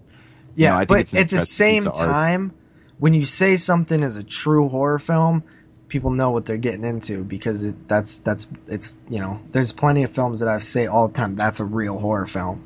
Mm-hmm. I think Suspiria also is very influential in the fact of making almost art house type films. Mm-hmm. There's been a lot of artsy films before it and stuff, but this one right here just kind of sets the bar, in my opinion. It really kind of elevated the status of making an artsy film. And we've noted many times that this movie more focuses on, visual than actual story a little bit. I think the story could be a little better in it. But then again, there is also 2 other parts to this story. You have to remember that. It is a trilogy. So there is things that are explained in Inferno and so on. So, but yeah, I mean, really, it's a fantastic piece of art. Mm-hmm. Really. All right. The next film on the list of the top 50 most influential horror films of the last 50 years is 1987's The Lost Boys. Sparkly vampires. That's what Mood says. Yes. Or what was it? The pretty boy the pretty vampires? Yeah. The pretty vampires. The sexy vampires. The sexy vampires. To a lot of people, that's a really, really bad thing. Because, I mean, let's face it, man. Do we have Twilight and these other real fancy fucking vampire films? And if we don't have The Lost Boys, maybe, who knows? Nah, I think that's the reason to say. I think the point of The Lost Boys is that how many vampire films before The Lost Boys were like The Lost Boys? Vampire films were generally very dark and serious, and almost gothy. Obviously there was very some comedy Dracula, stuff. The Lost Boys, very exactly. old school. Exactly, old school vampire films. I think The Lost Boys kind of brought a whole new element to vampires, and it made it elegant and it made it beautiful. The Lost Boys is not even comparable to like vampire films from before. It's so different and odd. Mm-hmm. And I think that's what separates them. And Joel Schumacher, in my opinion, did a great job with this movie. I know a lot of people, I cannot believe how many people, even to this day, tell me that they can't stand this film. And it's I'm thinking literally to myself, in my top 10. Mm-hmm. I'm thinking, man, I don't know if they saw this film way later in life and they just didn't understand it. Because I think a film like this, if you see it at a certain point in your life, whether it be early or later, will have a different effect on you. I think if you watch The Lost Boys after watching something like Twilight, you'd have a totally different reaction to it. But if you watch The Lost Boys in 1987, 1988, you're going, this is awesome. That's a little fucking different. Yeah. I've probably seen The Lost Boys in like 95, and I loved it ever since. So the point is, The Lost Boys paved the way for a lot of different type of vampire films. It just it's almost like that new modern, it's like it's like that staple for the modern vampire film, Yeah. It's not using those old gothic elements. It created characters that were like people, and like they lived among, I mean, obviously these elements have been done before, but it's just a lot different. Yeah. Yeah. It's almost like the vampires are like portrayed as almost like in a junkie sort of way, where they're living in like Santa Carla or whatever it's called. So like near dark, but not as. But it's they came out in the same year too. You use the word junkie, but then I think of when I think of The Lost Boys, I almost think glamour too. It's weird. Well, they live kind of slummy, but they're almost it's almost like glamour scum. It is. But I'm saying more of like the Michael when he first starts turning. You know what I mean? Like he's down and he's like got sunglasses on. He's all like hungover looking and shit like that.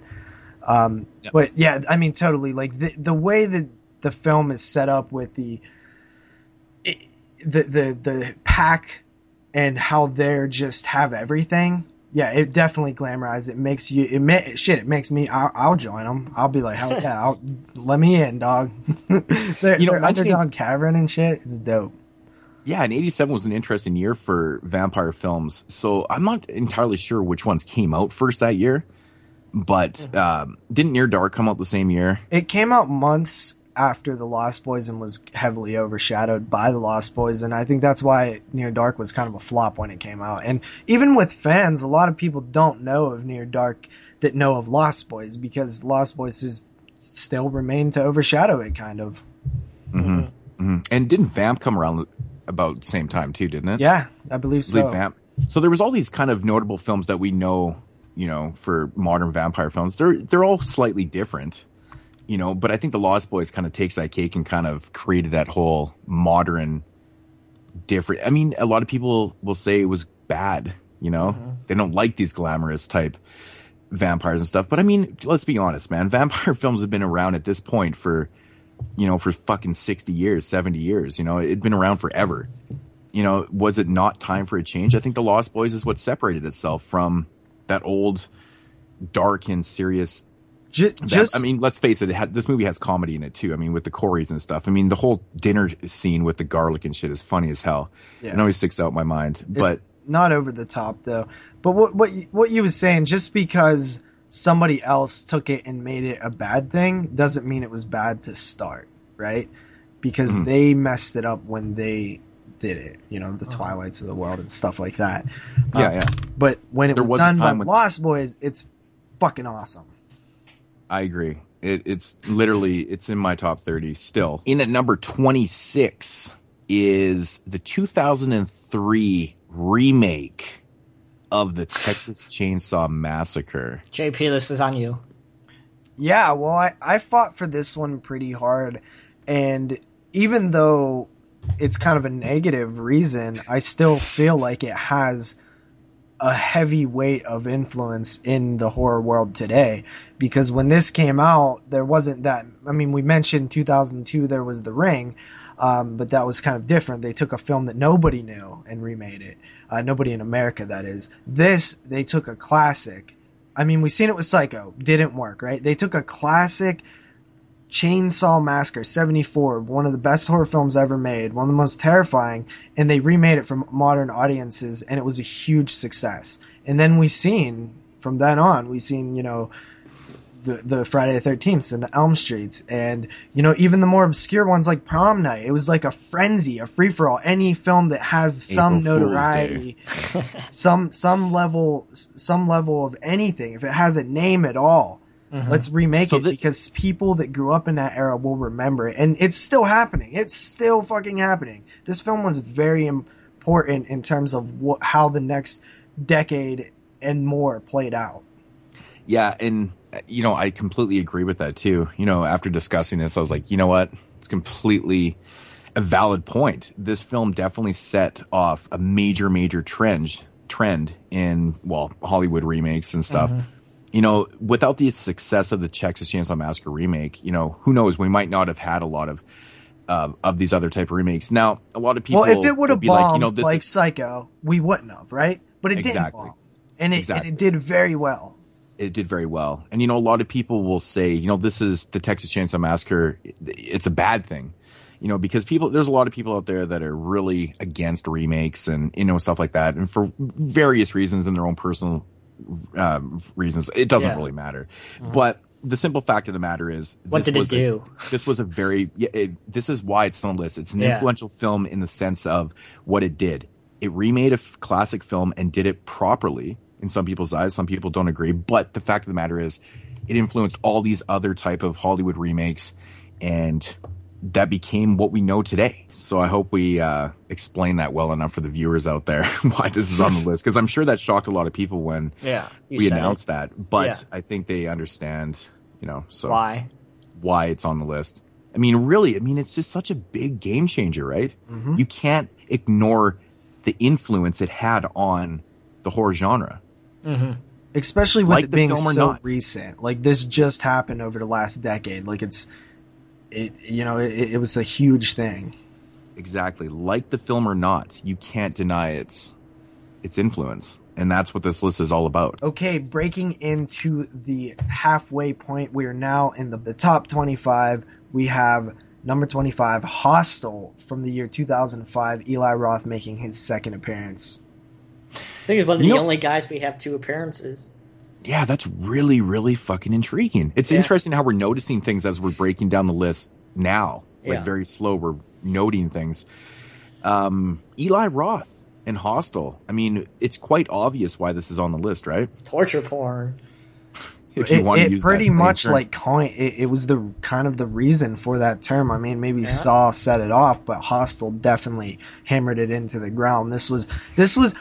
Sometimes I'm still a little blown away that this had an R rating. That this played in So many a wide theater range, right? This was in my hometown's theater, which is saying a lot. Well, shit, everything's in your hometown theater. Once again, this was not the very first type torture film. I mean, there'd been films done before this, definitely not as notable, but this is the one that really set the bar for a ton. I mean, let's face it.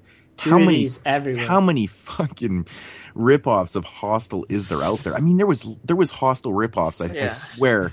The next day, people were like, they put films together in 24 hours and like, hey, we got to get this out. Hostel was a huge impact on a kind of a, maybe it was like a new subgenre to a lot of people. They'd never maybe witnessed, this type of torture film.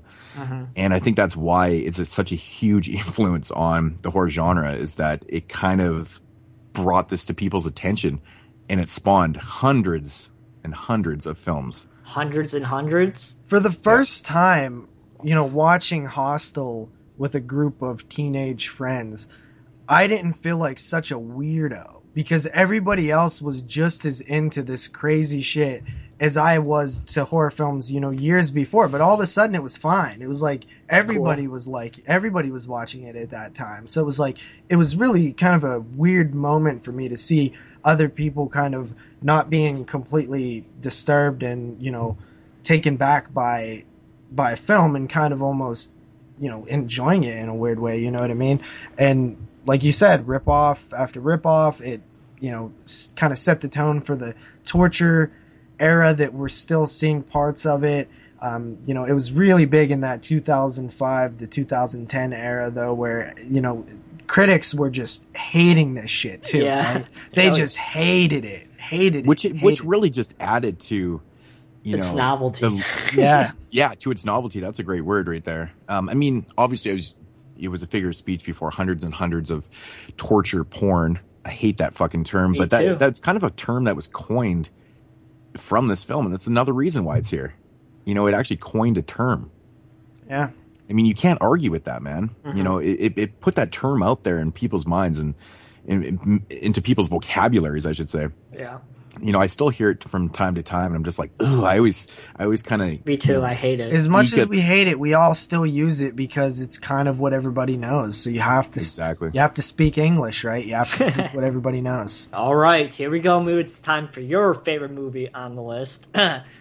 Number 24, the most influential horror films of the last 50 years, is Edgar Wright's 2004 film, Shaun of the Dead. Now... I mean, again, this is a prime example of a film that I really do not care for, that is really high on a list for me. But this is where we're coming from. We're not being biased at all. We have to recognize films that are influential on the genre. And this film, I cannot deny the fact of how influential this Zomcom was on... I mean, let's face it, guys. Here, I'll use an exaggeration again, but hundreds and hundreds of Zomcoms after that are very similar to this. And all try to capture what Shaun of the Dead did. Exactly. Yeah. They all try to capture the exact same thing. And almost every single Zomcom that you see that comes out, and there's usually about 4,000 of them a year, every single fucking cover or back of the DVD case says the best Zomcom since Shaun of the Dead. How is that not super influential? Yeah, exactly. Great. Or it'll say like, Hellraiser mixed with Shaun of the Dead. You see that. If Child's Play and Shaun of the Dead had a love child, this would be it. You see that quote so many time and time again. And, me and Moods don't actually even like the film. At least I don't. I don't know that it's not a bad film. It's definitely not a bad film. I just don't like it. And still, it ends up in the top 25 because it did so much in the genre, man. I mean, it really did. And to me, it's another negative one. I don't like those Zomcoms. I don't like the ones that try to be Shaun of the Dead. They kind of annoy me. Yet, they're everywhere. They've slowed down a little bit, but every once in a while, you'll see it pop back up again, and you'll see, best horror comedy since Shaun of the Dead. Really nails the horror comedy just like Shaun of the Dead. And really, it's annoying as hell, but it's there, and it's always there. It became the staple film for zomcoms. Yeah. You know, that's Really what it is. is. Everything that comes out now is all compared to Shaun of the Dead. There were zomcoms before this. We actually had a couple on here previous. Yep. You know, Reanimator, Dead Alive, those films. Return of the Living Dead. No one ever says the best zomcom since fucking Reanimator or Dead Alive. No one ever says that. It's Shaun of the Dead. Yeah. Yep. Shaun of the Dead is that staple film, and that's why it's there. Everybody that makes a zomcom wants to make Shaun of the Dead. Coming in at number 23 is the 1978 George A. Romero's and my favorite film of all time, Dawn of the Dead. Now, this was not done purposely. We noticed this after the fact that Shaun of the Dead and Dawn of the Dead were back to back on our list. Yeah. And I know people are going, what the fuck? How can Dawn of the Dead be number 23 on your list? Yeah, it's just the way it came down to, man. Like, we feel that the films that are above this one just are a little more influential. But I mean, obviously, Dawn of the Dead was kind of that film that, you know, a previous entry on the list was spawned from. Lucio Fulci's Zombie or Zombie 2 or Flesh, you know, all the other fucking names it goes under, was obviously influenced by Dawn of the Dead. Dawn of the Dead is, you know, that film that I think a lot of filmmakers want to make. That's a zombie film that a lot of people want to make. Yeah. You know? It really is. Yeah. I agree. A lot You of know, indie there's guys, so many- man. A lot of indie guys like set out to make their own Dawn of the Dead. Usually fail miserably, but it's on everybody's mind who's making an independent zombie film. You know, the cool thing about Dawn of the Dead is, you know, it's a serious film and it does have a couple comedic moments in it, but you know, the social aspects of this film and you know, it's so relevant. It's so relevant even today. You know, that's what makes this film so amazing, and people keep being influenced by a film like Dawn of the Dead because of its social aspect, and you know, I mean, everything that goes along with it. There's so much political stuff going on in this one. Consumerism is the biggest. Consumerism up the ass. Consumerism, It's so you know, blatant. It's like almost as blatant as Homecoming. It's like it really right in is. your face. But you know, there's just so many aspects of this film that make it so brilliant. And I think that's what really influences people, you know, to go out and make their own type of Dawn of the Dead. But I mean, let's face it, you know, this influenced Lucio Fulci and then a whole Italian craze and millions of zombie films after the fact. So Yeah, I think literally anybody who's making a zombie film today probably at least thinks about this once. yeah, I mean, you know, I still come across the odd person that doesn't really care for Dawn of the Dead, and they always seem to note the fact that they don't like the way the zombies look, and I'm like, okay. I mean, I guess if that's how you want to judge the film, but I personally like the way the zombies look in the film. I'm not going to lie, they're not the best looking zombies ever, but that's not the point. They don't have to be. They're that slow moving fucking awesome zombie that we all like. You know, I personally like the slow moving ones to the running ones. That's just me. I like. Wait, what do you like, Jeremy? I don't know. I'm thinking about the original. I'm thinking about like the remake, and like I like them both so much. The remake is a the film remake more is a film. Same thing. Me and Moods are literally about to say the same thing. Yeah. The more we watch it, the more we don't like it. There's major problems with that film, and it drives me crazy. Actually, I will not probably be watching that again. I watched it when it first came out, and I was like, "Fuck, man, that's actually really good, man." I was like, "Damn." Watched it, you know, here and there over the years. And I'm just like, "Nah, okay."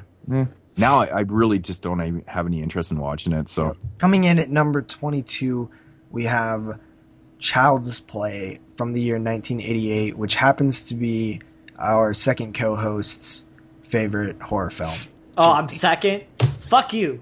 Well, Moods' film was the one before this, and that was his favorite horror film. I guess so you would be Moods is the second. host. Yeah, okay. another thing I never noticed when we were doing the list is that we have back-to-back favorite films of all time on here. Yeah. That's and what strange. are you bitching about? That would make me third anyway. I'm just wondering Mexicans myself always how the last hell. in line, so. I'm actually really curious on how Child's Play is higher than Dawn of the Dead. Now I'm going to start arguing this list, Well, motherfuckers. because Child's Play is been copied with the Killer Doll thing. So I mean, many times. it literally is the Killer Doll film. Like, it is the one out of all of them out there. The Full Moon stuff, the Puppet Masters, you know, the doll, everything. such like it's the one. Yeah, he's such like a memorable character Like, everybody knows what Chucky is, what he looks like. Spawned an entire franchise. Of that, but it's just the fact that like everybody understands who Chucky is. This shows you, how important he is. Man, one thing about Child's Play that always amazes me. I remember when I reviewed this film in my 88 series, and I hadn't watched it in a while, and I started watching it, and the animatronics in this film, it's amazing, are fucking so well done for 1980. Good. Like, it really, even today when you watch it, you go, damn, that's really good. Like, there's full-on shots of Chucky, like, just walking around. Yeah. You're like, fuck, that's really amazing, because it takes a lot of effort to film like that. You do a lot of shots where you can kind of hide what's going on with the effects and stuff. But not in this one, man. It's really out there. I think that there's also like an underappreciation for Child's Play, and it might be a little hidden at first because, everybody loves Child's Play, but I think it is a little undervalued because of the sequels in terms of like how good that first one really was. Like there was a lot of suspense in it and things like that. When the mom, Catherine Hicks, is holding the doll at the fireplace. Oh yeah, and she's like, I'm gonna, yeah, and he flips out. Like, that is startling as hell. It scared the shit out of me the first time I watched it. I always thought to myself that the casting Brad Dourif as Chucky's voice was like the first time when I watched brilliant, so perfect. The first time I watched One Flew Over the Cuckoo's Nest, I was like, fucking hell, that's Brad Dourif. I was like, it made me giggle. Brad Dourif's awesome, and I think that is the reason, though. It's just the killer doll, like the childhood toy of the 80s, the doll coming to life. Like, yeah, we've seen it before. It's been done, 20, 30 years before that too, as well. Oh man, there was killer doll films like, from the 60s. I mean, as far back as I can remember, really. Yeah, this one's notable. A year previous, though, Charles Band produced a film called Dolls. Yeah, he probably caught wind that this one was coming, beat him to it. Yeah, but oddly enough, like, Dolls is my favorite killer doll film. I love that movie with a passion, but each his own, right? Yeah, Child's Play is the doll film. Even if I like other ones and you like other ones more, this is the one everybody knows, and this is the one, Chucky, the little red-headed thing. Like, everybody knows that guy. And he's been mocked, ripped off, and in pop culture ever since, dude. Huge in pop culture. Oh, major pop culture influence. Yeah. Oh, I got the ultimate pleasure to announcing the 21st film in the list of the top 50 most influential horror films of the last 50 years. Oh, God. Oh, I don't want to say it. 21 is Paranormal Activity from the year 2007. Again, another film on the list that I do not care for. Yeah. And it's in at number 25. Again, I will stress, this list is not being biased, is it? At all. No, not at all. I've never been a fan of this film, but again, you have to appreciate what it did. We cannot deny its influence and what it did for found footage, man. For found footage and, in horror in general. Mainstream, yeah. Yeah. Yeah, this film, there's a lot of things we can touch on here. When it was made for, just a couple $5,000, and it hit the, independent circuit, it blew up, it did the there's so much. There's really so much to touch on. The marketing, where they showed the people in the theater, get Paranormal Activity to come to your town. It's the scariest movie.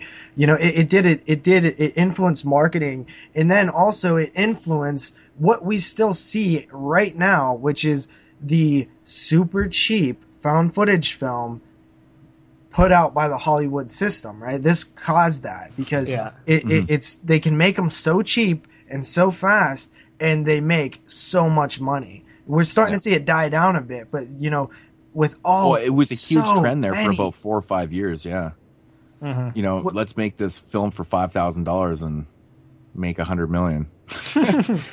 I mean, the influence was amazing. Like low budget filmmaking at its best, really. And another thing that this movie did was kind of bring back, or I don't know how you put it before, the whole found footage subgenre. Yeah, really, this one kind of like it did not create. Create is not the word at all. It did not create found footage. This one kind of like, definitely that's the word right there, popularized. Yeah, well, there's found footage two films. really notable found footage films that came before this one. Yet, after both of those notable ones, we really didn't see a huge amount of found footage films. It was after Paranormal Activity that we really started seeing them. You know, they were peppered in between, 1999, 98, 99 until 2007.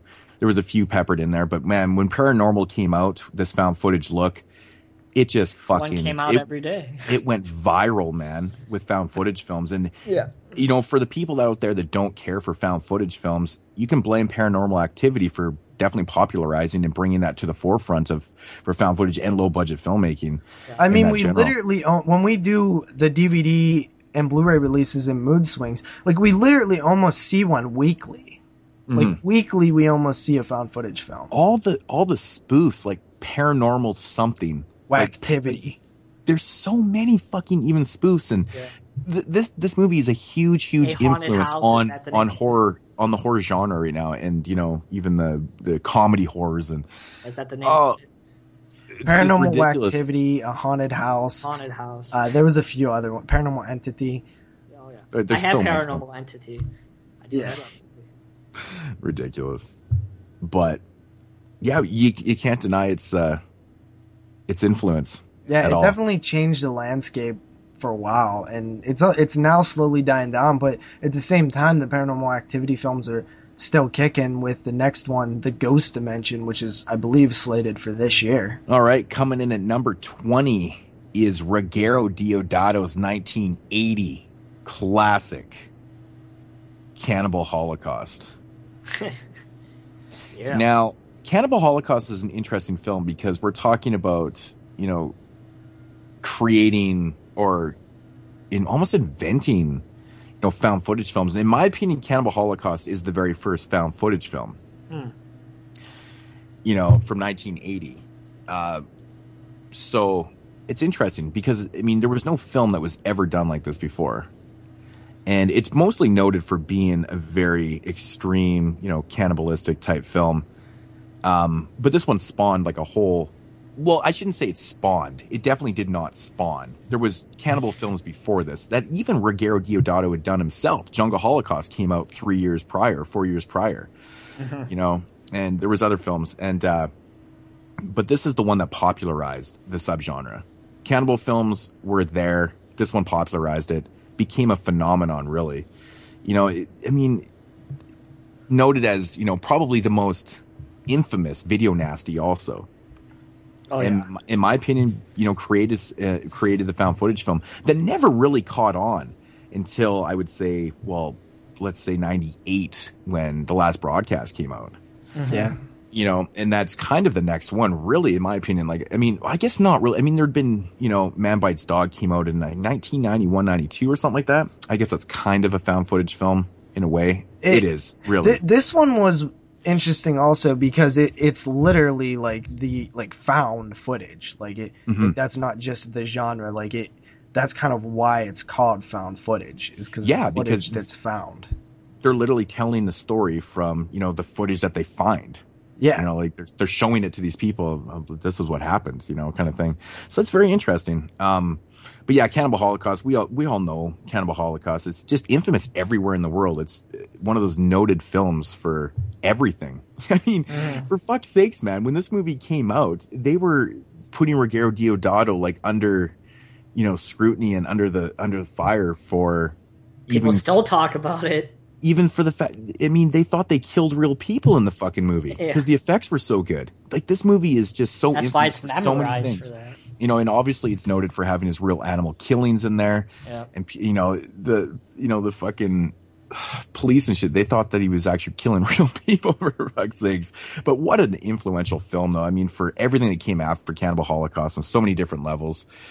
This film is still gets talked about daily, You can't deny its influence on the genre, on every type of subgenre and stuff. So it's an amazing piece of work. Coming in at number 19, we have I Spit on Your Grave from the year 1978. Yes, the second rape revenge film on our list. And why is this one higher than Last House on the Left?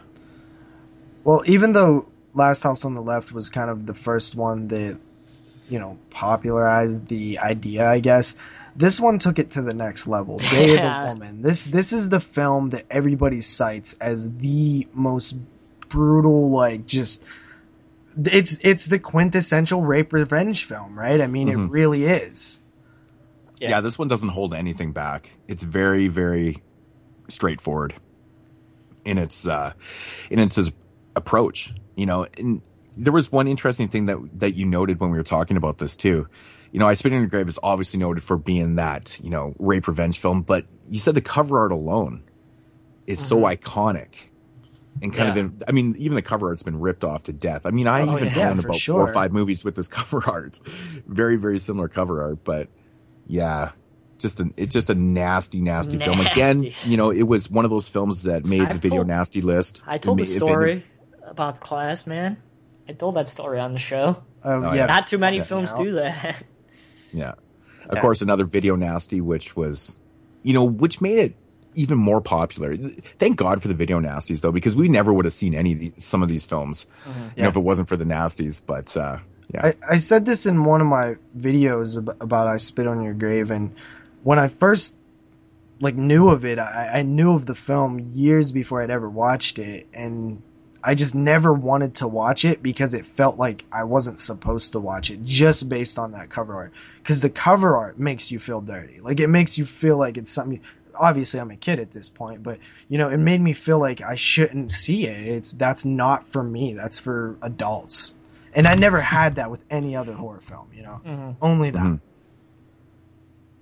Yeah, and this one obviously spawned 8 trillion tons of rape revenge films. Yeah. Tons. And even the title has been butchered and copied and cut up and spit on and put back together again. Oh, I like I said, I have a few films with I spit on something. I spit on, what is it? I spit on your corpse. Is that it? I spit on I spit on your corpse and piss on your grave. Yeah, that's it. Good stuff, but yeah, I Spit on Your Grave, super iconic. Number 18 on the list of the top 50 most influential horror films of all time is Joe Dante's 1984 Christmas classic Gremlins. Not of all time, of the last 50 years. Of the last 50 years, sorry. They know already. Yeah, you said it about 8 times. I'm going to say it every time, too. This one is influential for many reasons. First, the little monster craze, right? I mean, this kicked it off. I mean, Ghoulies, Munchies, Trolls, and everything else came from Gremlins. 2, this and, Poltergeist really kind of started that PG-13 thing, right? Because it wasn't, strong enough to be an R. Poltergeist was PG. Yeah. That's what I'm saying. Oh, Gremlins. These films made the PG-13 rating. Because they... Not really, but yeah.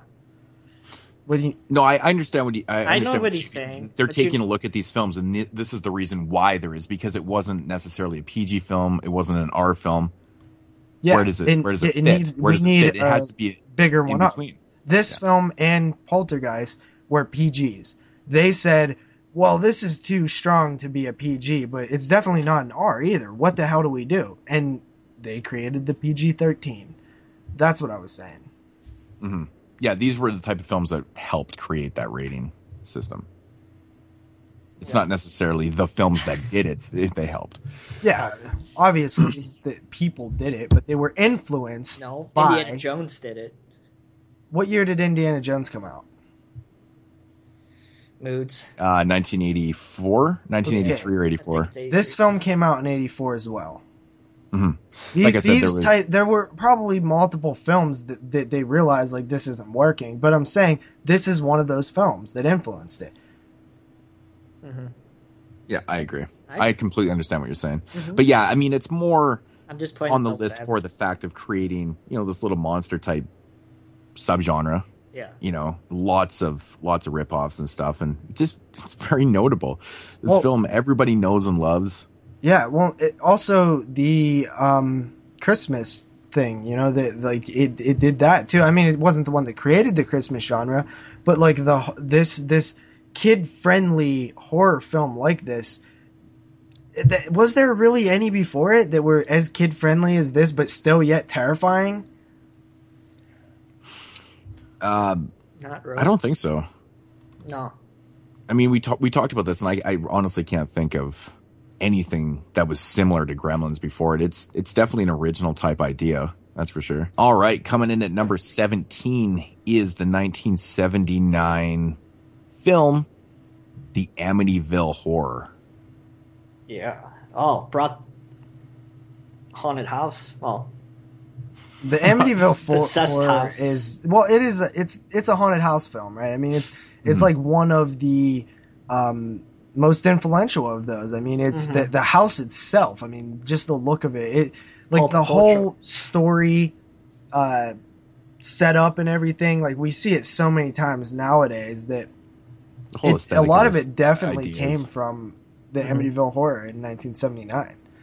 Mm-hmm. You know, and has one of the greatest taglines too. For God's sake, get out. Yeah. It's so awesome, man. I love that tag. It's just great. It's great. But I mean, how iconic is the fucking house? And it's so creepy. But I mean, I think what really sells us is that it's, you know, based on true story kind of thing. And, you know, I mean, obviously these type of things have been done before, but I think this is the one that kind of brought it to, you know, the forefront. You know, the Amityville Horror was just I think this is the only... This movie was also marketed like crazy, though, too. Like, this one had a pretty big, you know, marketing.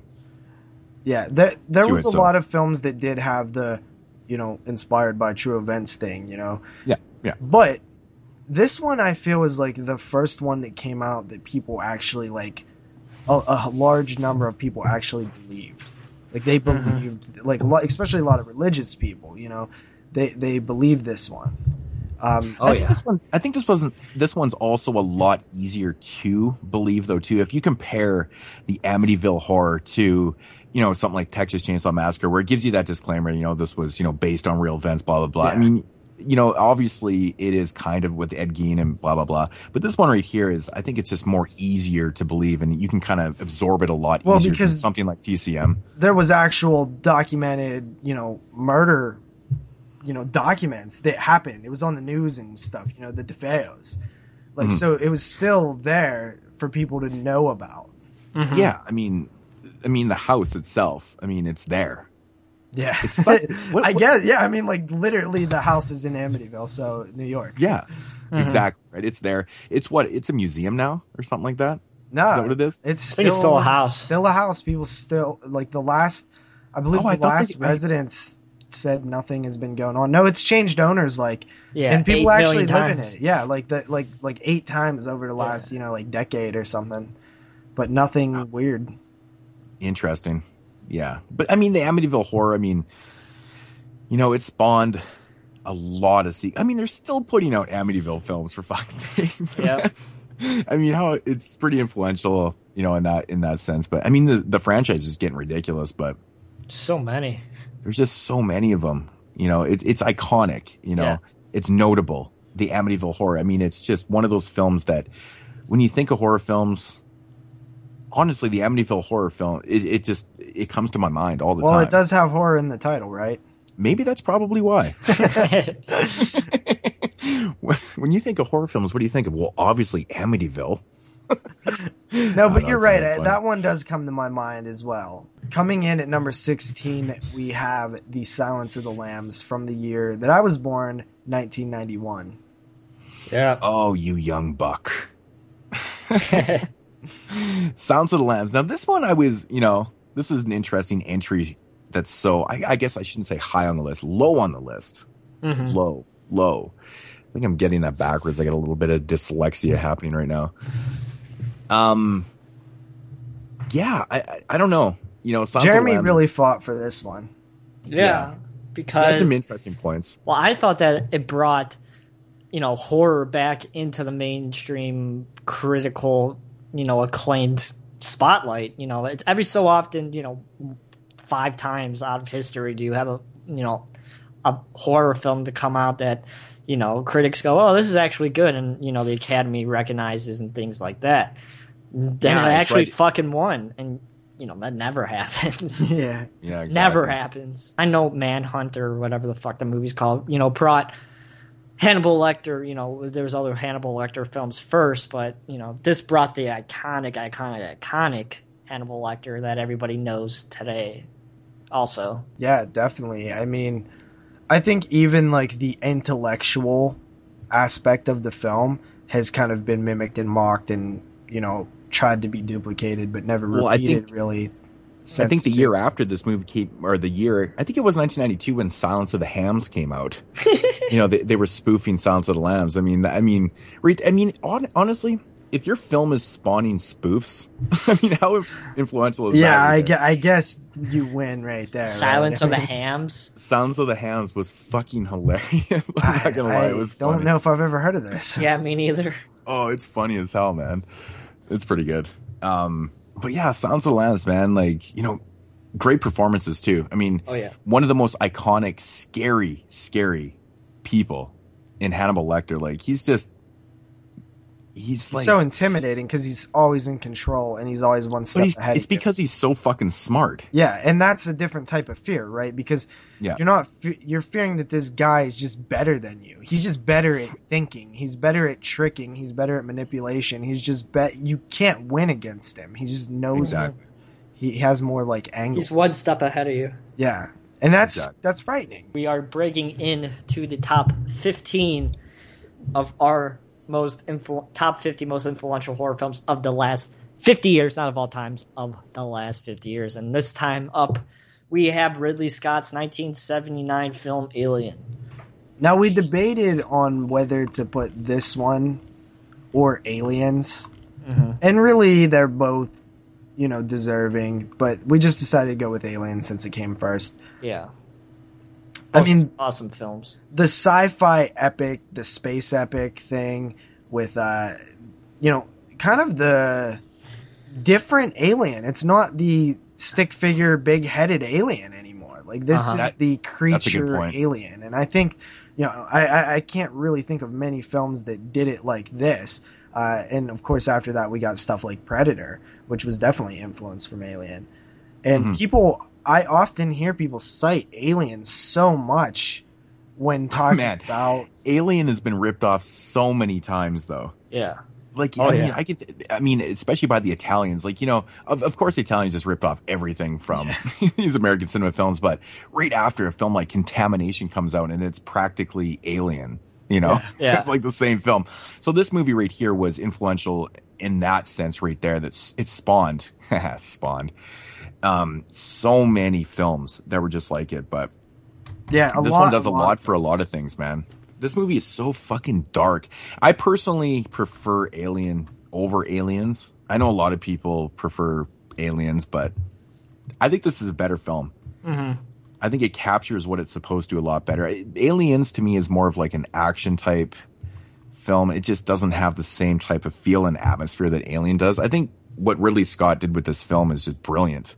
And I think that's why it spawned so many ripoffs, because this is what he accomplished and created something so dark and amazing that you just couldn't help but rip it off. Right, Italians? Something, you're absolutely right. And also the Burning, I was listening to the Burning commentary, and the guy, at least name dropped Aliens is like his biggest influence. Also this is something that I think we probably might have almost forgot, but it is the influence for the tough female character. Ripley is the influence. That is her. She's the mother of it all. Yeah. Mm-hmm. Yeah, that's interesting. You kind of took that right out of my mouth there. I was getting at that. I was getting at that too. It definitely is kind of that staple film and created that strong female character. I 100% agree with that. Sigourney Weaver, badass. Yeah. How many characters were written, based off of Ripley? Yeah, I'm for sure other type films. Even they wanted to create that. Sorry for cutting you off, but when you look at films prior to 1979, how many female leads were like that? Not many. I can't even think of really you know, I mean, that strong of a lead. Like, this was interesting in 1979 to watch a film and, oh, your main character is a female and she's fucking badass. She's more than In badass. fact, she's more badass than every male in the film. Yeah. You know, it's crazy to see, actually. And especially in the 70s, I mean, it was still kind of old-fashioned. You know, you see a woman up there and she's kicking ass, and it's interesting. You know, you mentioned that other characters were, like, literally written, you know, with Ripley in mind or whatever. I actually remember watching a documentary I forget what film it was, but they was going through like the script, like, you know, they was talking about it and stuff, and it even had in like quotations like or parentheses like a strong, you know, female character that looks like Sigourney Weaver from Alien. Like it literally was like in the script. Yeah. Yeah, that's pretty awesome. But I think a lot of women that became strong characters, you know, they can kind of look back and go, hey, you know, Ripley. The original badass. Exactly. You can't deny it. Alrighty, coming in at number 14 is Roman Polanski's 1968, again classic, Rosemary's Baby. Yeah. Yeah, this film is definitely a heavy hitter in terms of influential. Oh, yeah. That was not even a word, I don't think. A cult film, man. It's like the main occult film. Yeah. I mean, this is truly one of the greats in horror history, first of all. I mean, it really is like one of the more perfect films. It's kind of it's almost like the textbook definition of horror. Yeah.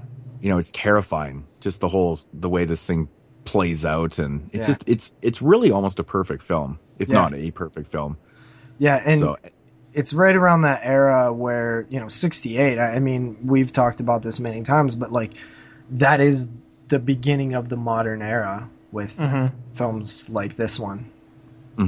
Yeah, completely agree. And again, another film that spawned tons and tons of films just like it.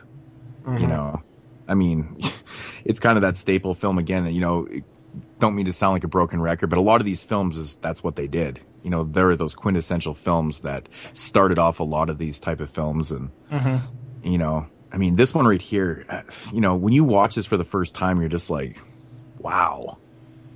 You know, it has that type of effect on you. Such a great, horrifying film, executed perfectly. I mean, even some of the films that were up the list a little bit, like higher numbered, like The Omen. I mean, definitely influenced from Rosemary's Baby. Oh, yeah. For sure. Polanski, man, he knew his shit. Polanski's he is a really good director. Knife in the Water, man. The movie's fucking awesome.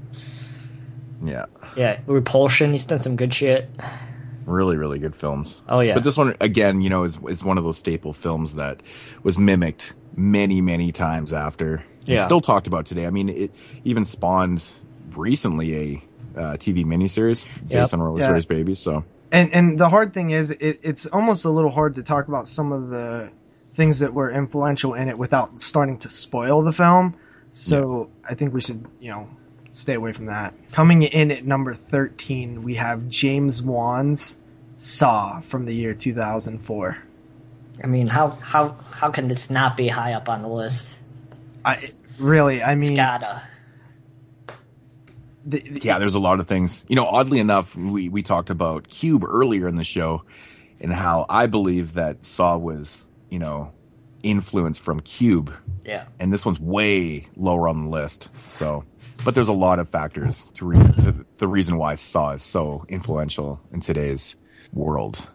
Yeah, I mean, this kind of kicked off the torture porn with, you know, later like Hostel. But the do you want to play a game? The game thing, like that's been mimicked and mocked so much. How many Saw ripoffs did we see after Saw? Oh yeah. Like even that film that I talk about all the time, 9 Dead. I was just about to say that. That is a direct Saw clone. Yeah, totally. Another staple film. Yeah. That's what it is. And it also did kind of what the Cabin Fever thing did in terms of indie. Like this was an independent film that hit the circuit. an independent horror film that broke through into the mainstream. And we're seeing that with films like It Follows now, and it's following that same path that was set by Saw. Yeah. And again, from that same era, 2002, 3, 4. Yeah. A lot of these films were, very staple films for what we know now. I think when you look back at that decade, that is like the highlight of that point of, the tens or the, well, not the tens, the first. Yeah, I guess the tens, right? What would it be? The 2000 teens? I don't know. Yeah, The 2010s. millennials? I don't know. I don't know what the hell it'd be, but it really was like a huge staple in that part. Yeah, and the ending, man. Yeah, I mean, Brought back it brought back the. Well, I mean, even everybody was putting twists in their films after that because how successful Saw did it, and Yeah. even the Saw films were like being like the Saw sequels were ripping off Saw, and it was weird. It's a good point. Yeah, it is. Yeah. I mean, and also creating, just the structure of Saw is so well done. Yeah. The character that came from it, and I don't know. And it it's dominated it's so the memorable. box office for it killed at it. least 5 or 6 years after, That's a good point, actually, because the films to follow just kind of brought horror films into the theaters and Started James Wan's career. Yeah, look where what he is he's now, done. dude. He's big time in it. Yeah. Yeah, the sequels were major box office. Oh yeah, they made good money. Yeah. They did make good money, so Yeah. That's good. Yeah. Number 12, from the year 1974, we got pretty much the first slasher film, Bob Clark's Black Christmas. Oh yeah. Yeah, definitely a proto slasher. It influenced, plenty of films after. Oh yeah. It's cited as the kind of that first, basic blueprint of a slasher film. Not only that, but I mean Christmas, right? Yeah. This one has a lot of elements. It's got the whole sorority gritty. thing. It's got the whole sorority thing going on. It's gritty. It's gritty, and it's got like one of the best endings. Actually, in my opinion, it's like the best ending ever. I just love the ending. It's so, just the way they did it too with the credits, and it's just so fantastic. But yeah, this is most influential for being basically that kind of first like real Slasher type film. And even the And- phone calls. Let's Yeah. not forget that. How many times has that been ripped off and mimicked? Scream. The weird like prank phone calls with the the killer in the house. Like, I mean, it's definitely a film that is, sometimes unintentionally, people were inspired by it. I mean, this is you can even cite John Carpenter as Halloween as being Influence. influenced by this film too. I mean, there's a whole story with that though too, right? Absolutely. Which we don't really have time to get into, but that's relatable. But Black Christmas, in my opinion, is one of those just almost perfect films that has so many elements that are just mimicked to death after. Another staple film. Yep. Coming in at number 11 is Wes Craven is making another appearance on this list. Wesley Craven, get his name right, bitch. Wesley Craven's Yeah. 1984 A Nightmare on Elm Street. What is there to say about Oh Nightmare on my Elm Street? god. I mean, like, Next. the film speaks for itself, right? Yeah. Next. Created one of the most iconic characters of all time. Yep. Yeah, that was, like, shit, dude. Wes Craven was ripping off Wes Craven. Like, he was ripping off Freddy with, what was the one, the Shocker Killer. What's his name, Moods? Help me out here. Horace Pinker. Horace Pinker, that is like a Freddy clone. And my soul to take, he was still doing it, like the Ripper. Like that, he's remade couldn't Freddy even get- Krueger like 4 times. Yeah. Oh yeah, this film has been ripped off to death. Obviously with the look of the killer, and remember that Bollywood film that we came And across? yeah, when me and Moods was doing research for this, we found out that there is a Bollywood Nightmare on Elm Street film, like a legitimate, like actual Elm Street film. It's involved. literally the Bollywood version of A Nightmare on Elm Street. Like It's there's just a Freddy. clone. Like actually, they said it was the first 3 films rolled into one. Yeah. That's funny. Yeah. Somebody seek that out. But I think, the whole idea behind A Nightmare on Elm Street is just so iconic too. It's just, it created one of the most interesting killers, in your dreams. And he was like crazy. everywhere in pop culture. Yeah. Oh, it everywhere. Pop culture. Yeah. That was one thing that we discussed to the death, was the influence on pop culture. I mean, back in the 80s, you couldn't go anywhere without seeing Freddy's face. Yeah. He was That's everywhere. just crazy. I wish I would have been there for that. So here's a great example. When I was in the 5th grade, so this would have been in 1990, I believe. I guess, the Nightmare on Elm Street franchise was definitely past its peak, but it was still major, huge. You seen Freddy Krueger's face everywhere still. That specific year, I remember when the Freddy mask came out and you could buy the Halloween costume. Every single kid dressed up as Freddy that year. It was ridiculous. I remember trick-or-treating that specific year. I wonder if parents were phoning up the costume shops asking if they had costumes in stock. Oh, most likely. Most likely they were. But yeah, I'm sure they were making phone calls to these establishments to reserve, costume stuff. But no, seriously, it was absolutely ridiculous. It was like everywhere you went, you seen Freddy masks and that hat, and everyone had those striped shirts and it was fucking insane. And nobody even looked remotely close to Freddy Krueger. I hope Actually, not. the masks were pretty good. Back in those days, those things were a bitch to wear, though, because it was like that really hard. You couldn't not breathe. hard, but no, they were like really kind of heavy rubber, almost like they were really actually decent quality, but you couldn't fucking breathe for shit in those. So like, you go from house to house and you just kind of put it back on your face because you couldn't walk around in that shit, man. It was ridiculous. But yeah, that's just an example of, Nightmare on Elm Street being so popular that, everybody was that, It wasn't even like a fad. It was like around for a long time. I miss those days. It's good stuff. Yeah. And, Freddy as a killer, in 84, in the middle of the slasher era, he was the new breed. He was the new breed of slashers. And we've seen so many slashers come after Freddy Krueger who kind of mimicked and copied the style. And hell, even, the talking in general, the wisecracking, like that's Freddy Krueger. Like how reminiscent is the glove, man? So iconic. Yeah, there's still not it's a great weapon. Iconic weapon. Not iconic's the wrong word. Creative weapon in horror movie history, in my opinion. Well, you can use the word iconic though too. Yeah. Nightmare on Elm Street kind of speaks for itself. Hi guys, this is Paul Henderson calling in. Looking forward to episode 50, and my answer for the question for episode 50 is the most influential horror movie over the last 50 years for me is Nightmare on Elm Street Part 3. And the reason that is because I saw it when I was like 8 or 9 years old, and it scared the shit out of me, and I couldn't sleep for pretty much like 3 weeks after watching it, and had to sleep with the light on. And yeah, so it kind of set me up in watching horror movies and loving them. And yeah, that's my answer. Nightmare on Elm Street Part 3. Keep up the good work, guys. Bye. Well, guys, it's finally down to that moment. We are in the top 10. Coming in at number 10, we have one of my favorite horror films of all time, the film that scared me the most. We have The Blair Witch Project from the year 1999. Yeah. So why don't you tell us a little bit about The Blair Witch Project? Well, I don't have much to say. The Blair Witch Project, it's not about the movie, right? I mean, we're talking about influential stuff here.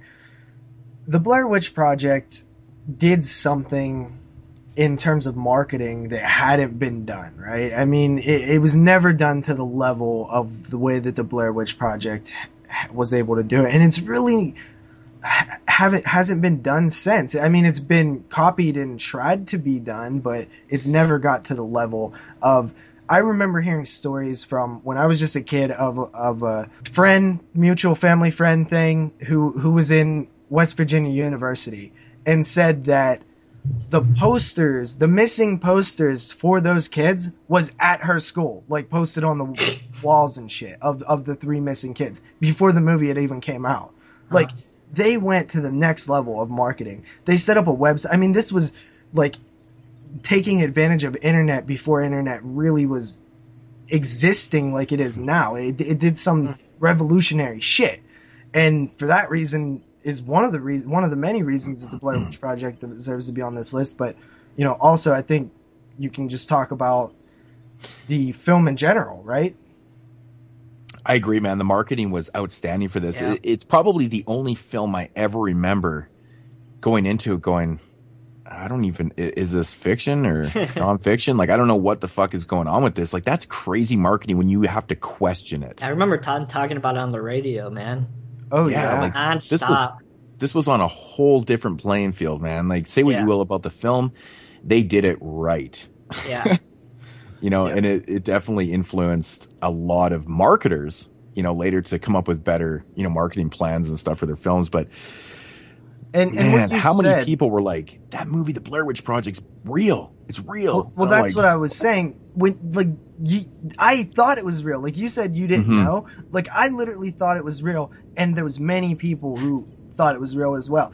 That has never been done since. It'll never happen again. That will never happen. It could never happen now. No. It was just the perfect timing. It would never be able to happen on the internet. Oh no, Not at all. No, it's just a different world now. Yeah, right? like a lot of time has passed since this. So when somebody says something now, something that sounds just a little outlandish, like you just Google the shit and be like, "Ha, motherfucker, you're lying." But back then you couldn't do that. When somebody told you that like crocodiles have like this, button under their armpit that instantly kills them, you'd be like, maybe he's fucking telling the truth. I don't know. But like you couldn't that was the Google weirdest this shit example back ever. then.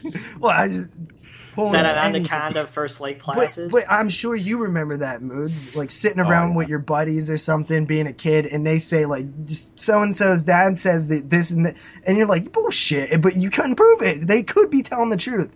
But with the internet now, you're just like, you are lying because it's right here on Google, bitch.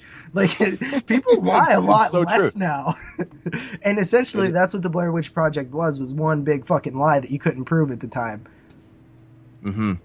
Yeah, I mean, essentially what it comes down to, it is the most brilliant marketing really that I can ever think about from a film, and it really did work. Yeah. I mean, it got so many people sitting in those seats in the theater, and and the buzz and the talk, and I just remember when it all came crashing down. It's like, the stars of the Blair Witch Project are going to be appearing at this award show, and I'm like, what? What do you mean stars? They lied to me. Like the people that edited it, edited the found footage. I know. Like your question is going. They're like, that can't be fucking true. That never happened. Then you start telling your buddies, like, that commercial never happened. You can't Google that shit, bitch. No. But on such a small, tiny budget, really next level filmmaking in terms of the way they did it. Like Eduardo Sanchez and the other guy who made the film just gave the cameras to the actors, sent them in the woods, and was like, gave them a few directions, like, okay, you need to be here at this time. Didn't tell them what they was gonna do, in the middle of the night. Like they were essentially camping and just playing like role playing pretty much. You know what I mean? Mm-hmm. So it was like a weird idea that just worked so well. And some people say it doesn't, and I understand why they do. But you at least have to appreciate and respect that for the majority of the people at the time, it absolutely worked, and that's why it's so influential. It's amazing after talking about, the Blair Witch Project and Paranormal Activity so close together. It's amazing how similar they are, Paranormal with their marketing too. They kind of took a page from Blair Witch's book right there and created their own, memorable marketing scheme, low budget. Yeah. Obviously, it's very much from the Blair Witch Project. It's very, very similar to that. So it's interesting they're so close on the list, but I think the Blair Witch deserves just a little bit more like it did. So for sure. And like you said, this isn't about the quality of film. The Blair Witch Project didn't even make my top 10 found footage films. I know JP's like, that's blasphemy, that's crazy, but it's a film that I didn't mind when it first came out. I don't really care for it anymore. It's just not something I go back to or anything, but that's just me. But I do respect it for what it did, because man, I remember thinking about it all the time. I was like, this is crazy, man. It's one of the rare movies that shook the world. There's a couple of them. And the Blair Witch Project is one of them. It literally was on the news like every morning. Like the actual news. Hello. This is Brad from Brad Amham 27. I thank you guys for the 50 episodes for the first time caller. And for your 50th episode, you asked the question, what's the most influential movie of the last 50 years? My answer will be the Blair Witch Project, because it was the first, found footage movie. When I first watched it, I didn't really like it, but I understand the concept of it. And about that one, we want to have like the movies like the Cloverfield, Graves Encounters 1 and 2, Assist, and many more other titles. So that's why I picked this one, because it's the first one. Keep up the good work. Thank you for 50 shows, and hopefully you get like 50 more. So, bye. All right, here we go. Number 9 from the year 1976 is Brian De Palma's Carrie. I think this might surprise some people. Yeah. Some people. I think a lot of people are going to be surprised. We surprised ourselves, really. I mean, when we initially had Carrie on the list, it was never this close to the bottom. But as we started talking about it, we realized, like, wow, Carrie has done a lot. Moves. Mm-hmm. What is some of the things? I think the first notable thing that we came across, we were discussing Carrie, and then we're just like thinking about high school themed films. Right? It wasn't the very first notable thing that we talked about. Yeah. And we're trying to think, we're going, well, what came before Carrie for like high school characters and set in a high school and just high school theme type film? Mm-hmm. Horror film. And we're like, we started going through the years. We literally went through the years and was looking at like all the titles that came out in, say, 76, 75, 74. Like, for very notable high school type theme films. And we're going, what the fuck? Like, I can't find anything. This is crazy. And, and that's where it also got bumped up to the list. I'm like, wow, okay, now this film right here spawned a million type of films.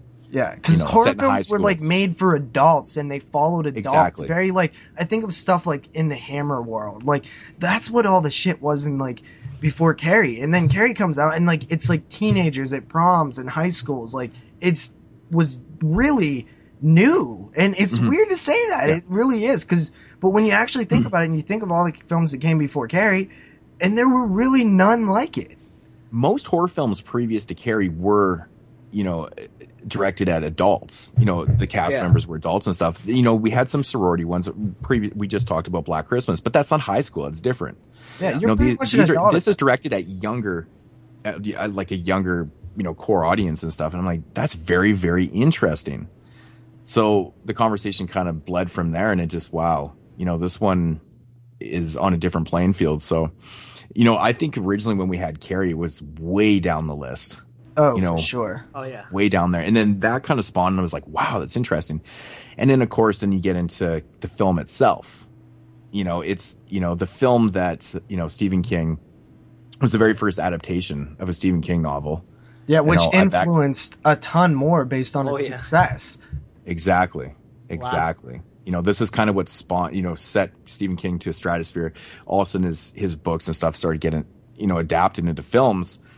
Carrie kind of set the bar for that, or started that. And, among things, this one right here is. Not to mention all the Carrie ripoffs, the telekinetic girl. Like, seriously, Jason 7 ripped off Carrie. Like, literally. There was films. Carrie, exactly. I'm glad you brought that up. And right away, 76, 77, 78, there was all of a sudden like what about the Arcadic Mother, man? Yeah, there's so many films that were like totally ripped off from Carrie. The overbearing religious mother. The Arcadic Mother. That's what I just said. Exactly. Yeah, so many fucking films, and but it's the whole high school thing, though. It's very interesting. It's very interesting, and I think that's what Carrie's honestly not even noted for, but I think that we thought of that needs to be noted. It took bullying. It took bullying and made it a topic, which really wasn't done at the time. Like, now it's such a hot topic, But Mhm. I mean, this film is still showed to people, and people cite it as like as an anti-bullying film. Like, it's crazy. Yeah, You I know. you either root for Carrie, or you don't root for Carrie. I've heard people who root for Carrie and people who don't root for Carrie. Well, yeah, I mean, well, because like it's interesting how relevant this film really still is. Yeah. You know. And So. one other thing that we didn't touch on, and this is when we started surprising ourselves, because we found many different areas that this was influential in. And one of the other ones is the final jump scare scene. Oh, yeah. Which was heavily ripped off, and you know, other films were influenced by. Friday the 13th, for example, took directly ripped off the end scene in Carrie. Mm-hmm. Yep. Completely agree. Yeah, there's so many elements of this film that are influential. I mean, wow, what a big surprise. This is the biggest surprise on the list. Oh, for sure. For myself. Oh, yeah. And Me it's just, too. But, you know, I'm even still thinking about this. I cannot believe that we can't find any more high school based films that are notable before this. It just seems like it's so modern, 1976, like, really? Yeah. High school? Mm-hmm. Yeah. Wow. But everything about this film is basically still relevant, All right, moving along into number 8 is another Wesley Craven film from 1996. And of course, that is none other than Scream. What's up, guys? This is Chris, aka Critterbuster, and I'm calling to talk about my number one influential movies from the past 50 years. I believe that Scream should be one of the number one influential films of the past 50 years, mainly due to its bringing forth of so many horror films afterwards. Like, nobody knew what was coming around the corner for the horror genre. Nobody knew at all. They weren't really expecting anything. It happened in a time just when nobody really cared about horror anymore. And once Scream hit, it just spawned so many people into wanting to make movies like that or make any type of slasher movies. And it just spawned something in the horror genre that just stuck even to this day. There's so many people that are still making movies similar to Scream. And I think without Scream, who knows where the horror genre would be. There might not be any horror movies to this day if it wasn't for Scream. Wes Craven, brought something into the genre that nobody was expecting at all. It kind of flipped the entire horror world upside down, and with the whole twist and stuff, and just making it meta, and just something that nobody really expected at the time. And to this day, people are still trying to do that, and I don't think we'll ever get anything like that again. So my pick for the most influential of the last 50 years goes to Scream. So thank you, Wes Craven, for bringing something amazing in this world. And thanks, guys, and keep up the good work on 22 Shots of Moods and Horror. So thanks, guys, for listening to this phone call. See ya. Third appearance from Wesley Craven. Speaking of high school. Right? I mean, this Wow. is the teen Scream film, man. I mean, it shaped it. For the first thing it did was it literally resurrected horror. Like, horror That's one was of the biggest dead in reasons the why it's on here. 90s. Yeah. That's one of the biggest reasons. It resurrected horror. It resurrected, the slasher film. And it Everything. just spawned so many ripoffs, and it created that kind of Scary movie. Yeah, Scary and movie, the spoofs I know and what stuff. you This did movie's last just so summer. notable. Urban legend. I mean, the created list that- goes on. Oh. Valentine. It also created, I don't know if this is that notable, but the opening scene, to me, it's very iconic because they took a major star and managed to, spoiler alert, kill her off in the first scene. Yeah. Which I think at that's the same time it was done years and years before in Psycho. Yet it was new and fresh again. But then again, Psycho, I mean, she wasn't killed in the first scene of the film. Yeah, but you know what I'm saying? That was a totally different structure, but I'm talking like the very opening scene. Yeah. Which is very iconic today, and been, it's been mimicked and stuff. But Scream is notable for creating, well, not creating, but just kind of bringing back horror and slasher films. Man, like the Neo Slot, is that what the term is? Neo Slasher film? I think I hear the term thrown around a lot. I don't actually know that term. Neo. Like neo-realism? But No, neo-slasher? not neo. I hear meta a lot with I know, but like I'm just saying, like on the same level of neorealism? Is that what you're getting at? Not realism at all. It's pertaining just to, slasher films is not realism. I know that. I'm just saying, like, are you using it on the same time? But you've never heard the term neo-slasher before? That Scream kind of is coined as being like the first one. And then I Know What You Did Last Summer and, Urban Legend, all those films that were basically clones of Scream were all considered to be this new subgenre of like neo-slashers and stuff. I've actually heard the term. I do know what you're talking about, Moods, but I actually don't know what it means. So, like, that's what I meant by, like, I'm not... I think it's like new wave. Okay. So, yeah, and, that's what Scream did. It broke that sort of fourth wall in a way where... It's like new wave. The term meta is always used to describe it, and we've seen that with stuff like Leslie Vernon and Cabin in the Woods and so on, which all pulled from Scream. The awareness of horror films. Like, this is a horror film that was aware that horror films existed. And it might not be the first one, but it's definitely the one that did it the best in terms of just the amount that it did it and the way that it did it. Hey guys, it's Joey Coleman for episode 50, and I wanted to say my pick for the most influential horror movie, and I would have to go with Scream. And Scream's one of my personal favorites from the horror genre in the last 20 years. I absolutely love Scream, one of my favorite movies. I picked this because I think Scream just spawned a bunch of different movies from people seeing its success, and especially like cover art. There's a ton of movies that rip off the cover art, but mostly I think that generation when Scream came out, that opened they discovered the genre. Like, that movie discovered the horror genre. Like, it opened it up to them. And if that's not influence, then I don't know what is. Anyways, great job with the episode. And, yeah, keep it up. Bye.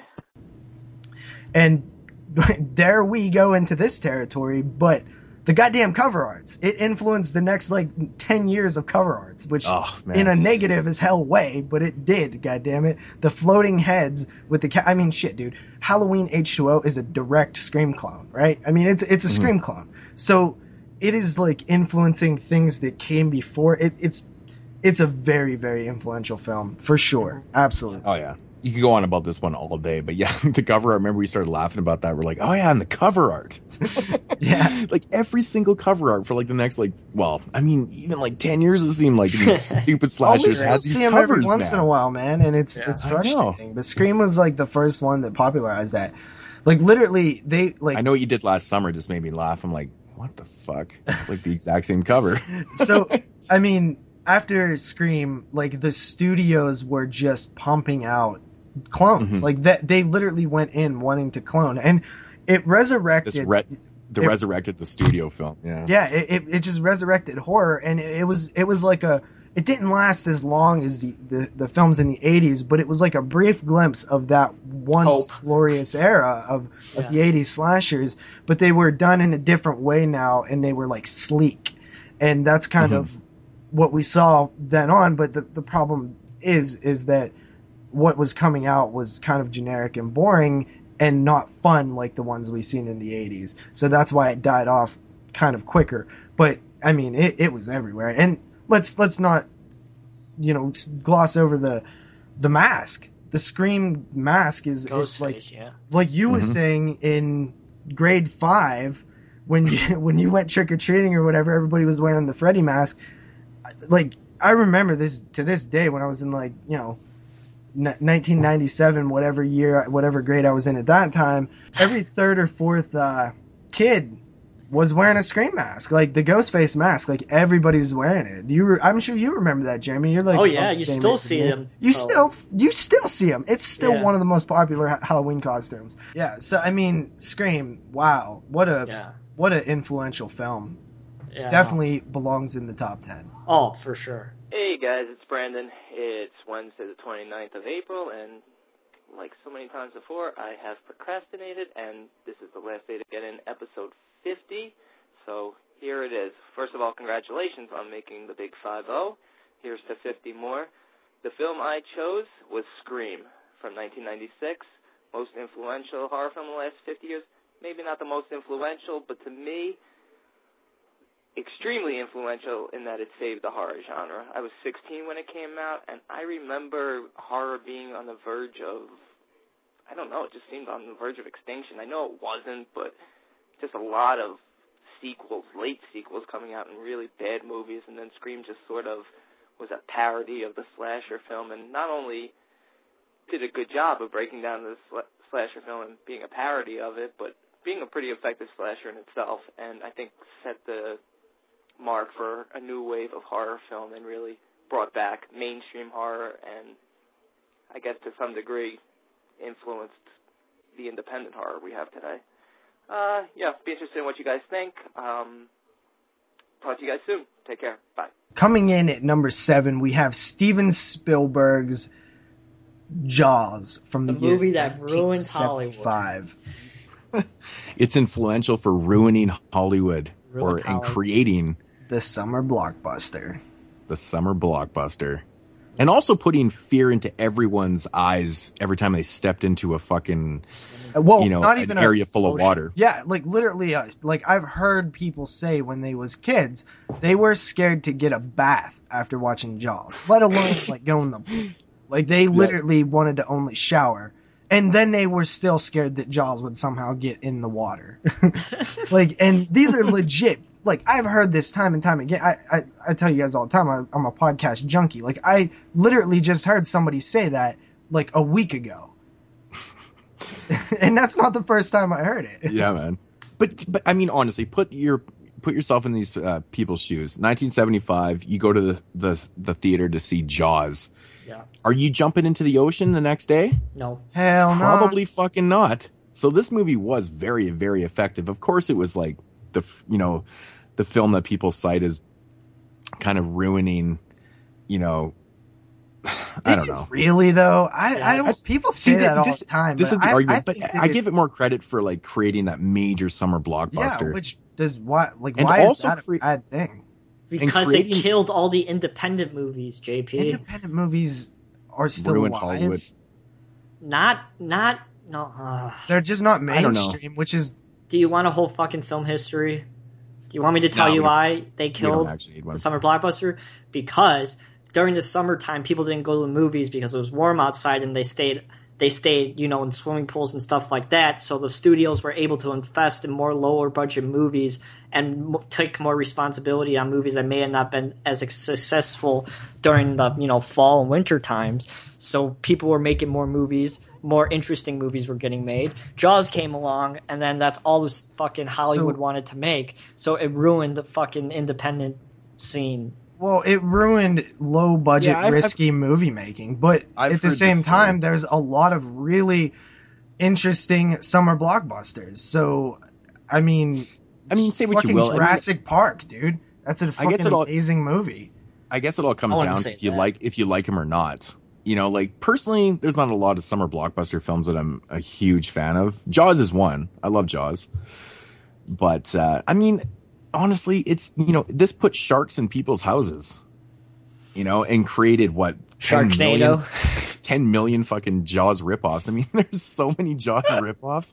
It's ridiculous. Even films with the exact same storyline to the T, Italians ripped off Jaws to, this one was so influential around the world, put the fear in people's eyes. This is, influential for so many different type of reasons. Yeah, there's so many of the, even Joe Dante says after Piranha, which was a Jaws ripoff, that everybody was trying to hire him to direct their Jaws ripoff, whether it be Orca, The Killer Whale, or whatever. Like he was, he didn't want to go down that rabbit hole, but essentially everybody was trying to get him to do the next Jaws ripoff.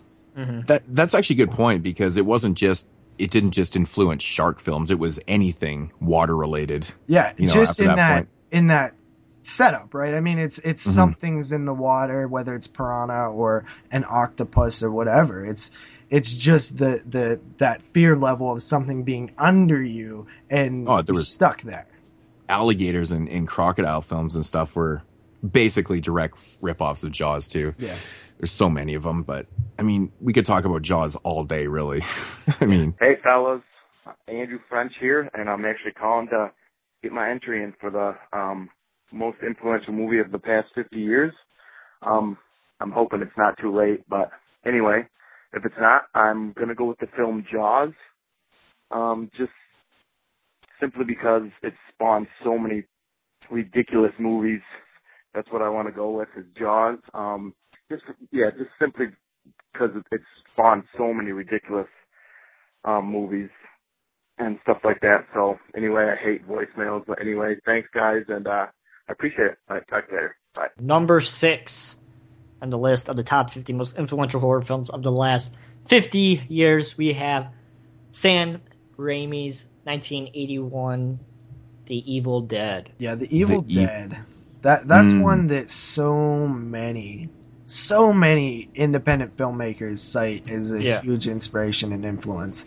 This is like that staple independent film that, you know, just proves that you can do so much with so little. I mean, but this film right here not only created, you know, some really, you know, a lot of people cite as being cheesy effects and stuff, but, you know, they did what they did with what they had, right? You know, but this movie right here was also an inspiration because of how it was shot.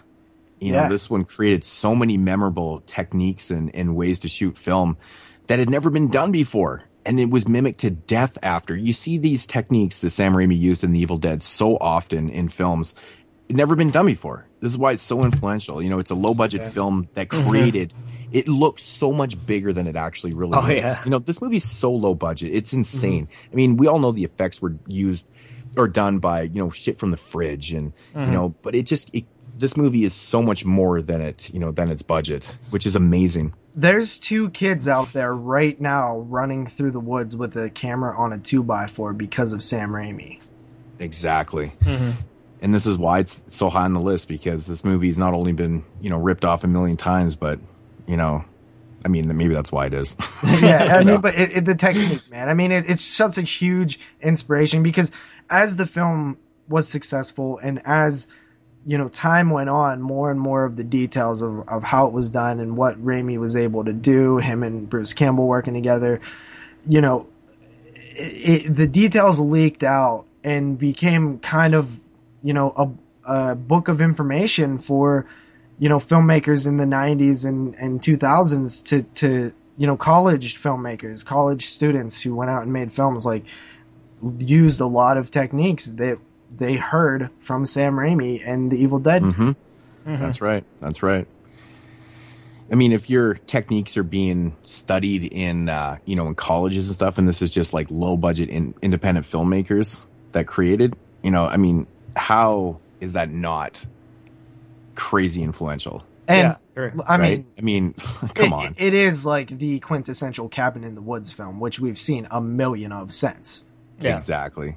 Yeah. I mean, the setting alone, you know, has been just done to death, but this is the staple film, you know, on so many different levels, and that's why it's so high on the list. All right, coming in at number 5 is Tobe Hooper's 1974 gritty, grimy classic, The Texas Chainsaw Massacre, which also happens to be yours truly's favorite horror film of all time. You know, Chainsaw Massacre. We stated so many times. We stated so many times throughout this show that we were never being biased, you know, with our favorite films or whatever. It just so happens that they end up being on this list. You know, mine, of course, being, I think mine is the lowest on the list, actually. Jeremy's is one ahead of yours. That's right. So this is another thing I never noticed that when we were doing the list. All 3 of our favorite films are on here. Yeah. Yep. It's awesome. So. Yeah, well, and you know, one of the things that you mentioned was we remained unbiased, and one of the things I did was I kind of didn't really comment on where I thought the Texas Chainsaw fit in. I let them do it, and it just so happened that I agreed after they had, you know, kind of ranked it at number 5. So this really is as unbiased as it gets. And the Texas Chainsaw Massacre is just one of those films, from everything with the sound effect, you know, the camera flash sound effect, whatever the hell that is. I mean, how many times have you heard that in other films? So many times, right? The you know, Chainsaw Massacre, the title has been done in different ways and things like that. I mean, Leatherface has been ripped off. The family, the dinner table scene has been ripped off. Yeah. And not only that, but it's also like influenced, you know, in a positive, less rip-offy way too. I mean, people look at it like it's this film that is so realistic and gritty that it almost feels like a documentary because it's just done in a different style. It's just I don't even think you can really mimic it. It was just kind of like, I honestly think it's almost accidental. Like it kind of just ended up looking that way. Well, I think it actually is, because didn't Tobe Hooper even say that he kind of figured that, like, he was just kind of going with the motions with the film. Yeah. He didn't really know what he was doing, and he didn't really want it to turn out how it did. It just turned out that it turned out really awesome looking. Yeah. You know, he even stated that, you know, the way he was shooting and stuff, and he wasn't sure about it. He actually thought it looked like shit. And he wasn't really sure about it. And he was like, man, this movie kind of sucks kind of deal. But it turns out that what he did was amazing. Yeah. So you can't get any better filmmaking than that. An accident that turned into history. Yeah, exactly. And the opening, you know, dialogue thing, it kind of took the realistic, the based on true events thing. This was one of the big ones to do that and really say it in your face that it was doing that. You know, straight up tell you. Coming in at number 4, we have the glorious Sean S. Cunningham making his debut on the list. Wait, you're talking about my BFF? Yeah, Jeremy's best friend. BFF for life? We actually met in grade 5. Mm-hmm. Yeah, I phoned him up all the time. We used to hang out. We have Friday the 13th from the year 1980. Yeah. So why is this more influential than Nightmare on Elm Street? Well, because there probably wouldn't be an Elm Street without Friday the 13th. I don't know. I've never really understood that argument before, because they're like really kind of complete opposite films. Yeah, but I mean, the like at the end of the day, people were thinking of ideas to go along with the slasher formula that was dominating the horror world at the time. So, I mean, yeah, maybe not. Maybe it still would have happened, but Friday the 13th is that film that launched the entire slasher era was because Friday the 13th came in and put some gore in there, and, you know, it was that studio film. Uh-huh. I guess so. You know, that really surprised the shit out of people. Uh-huh. You know, like, it was actually insane that this movie was even released by a major studio, but, you know, because I think a lot of type of films like this were not being released by major studios, and I think that's what influenced a million ripoffs in the slasher films in this era. Mm-hmm. You know, was Friday the 13th. Like, fuck, man, studios are putting this shit out. Let's do this. So it was just like influenced every single studio. I mean, everybody wanted to make a Friday the 13th after, right? Well, shit. I mean, John Carpenter wanted to make a Friday the 13th after this. Because Halloween 2 is very Friday the 13th-y with the terms of the level of gore that it was amped up. Exactly. Even Friday the 13th wanted to make more films, and of course they did. It's kind of rolled with it, but, you know, it's interesting that we talked about this before, that, you know, Friday the 13th being released by, was it Paramount, right? Yep.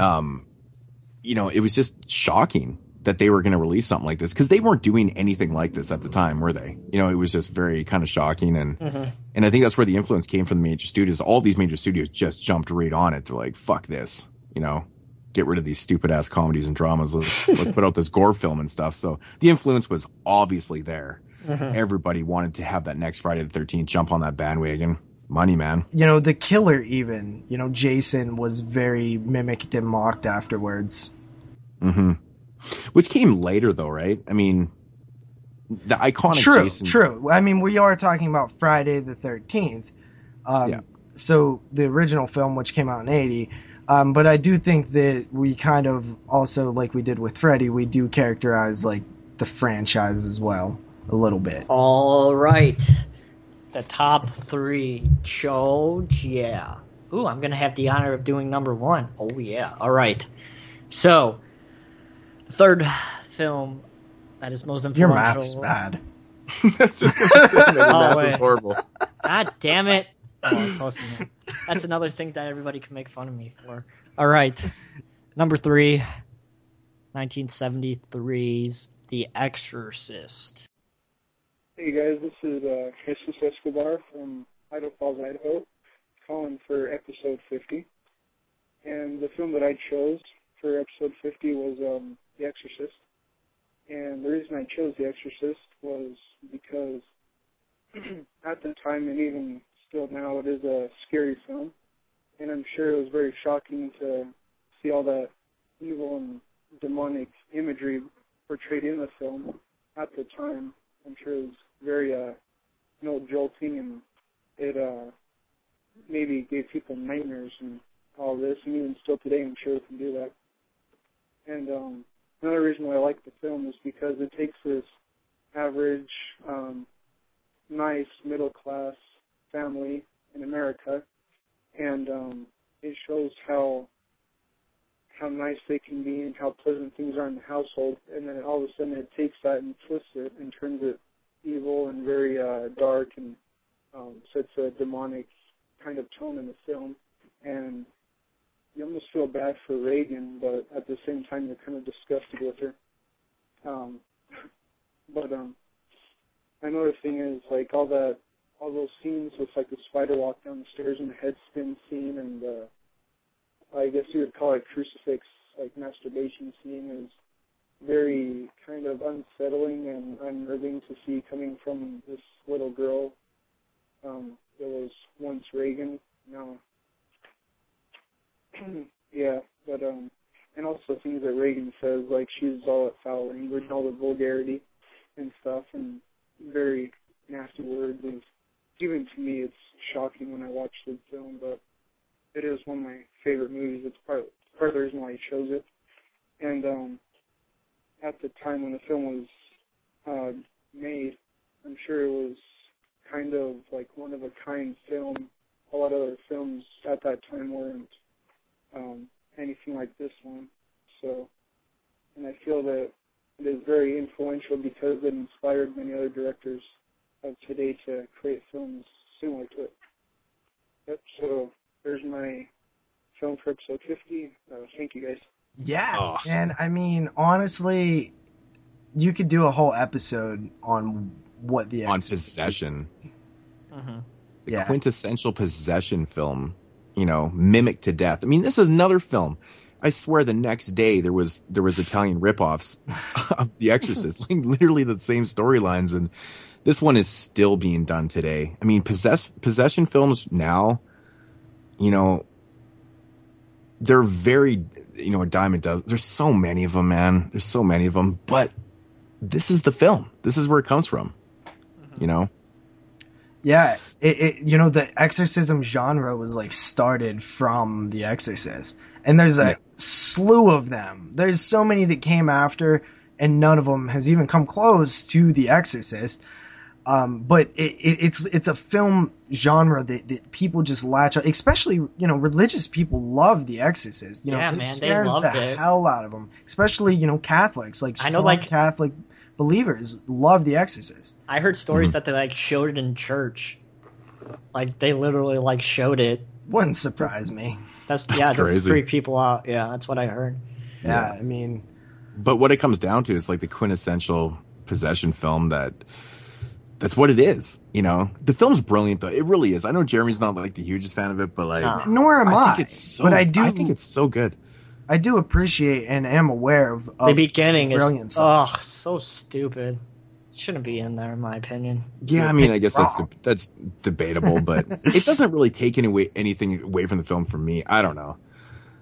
It is what it is, but that's what The Exorcist is, man. It's that quintessential film that just has to be so high. I mean, it spawned so much, And in terms of like fear factor and scares, like when somebody when somebody's trying to make a scary movie, like they often say like, well, when I was a kid I was terrified by The Exorcist, and so I've always wanted to make my scary movie.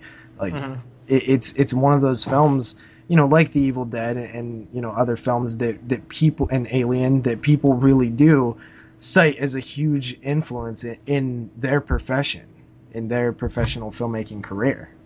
Exactly. Yeah. I mean, this is one of those films that's kind of like, in my opinion, it's like Psycho. When you're doing film class or you're in film school, they always seem to show films like Now, Psycho. my professor, I fought him for it. Man, I'll never forget that when I was a freshman.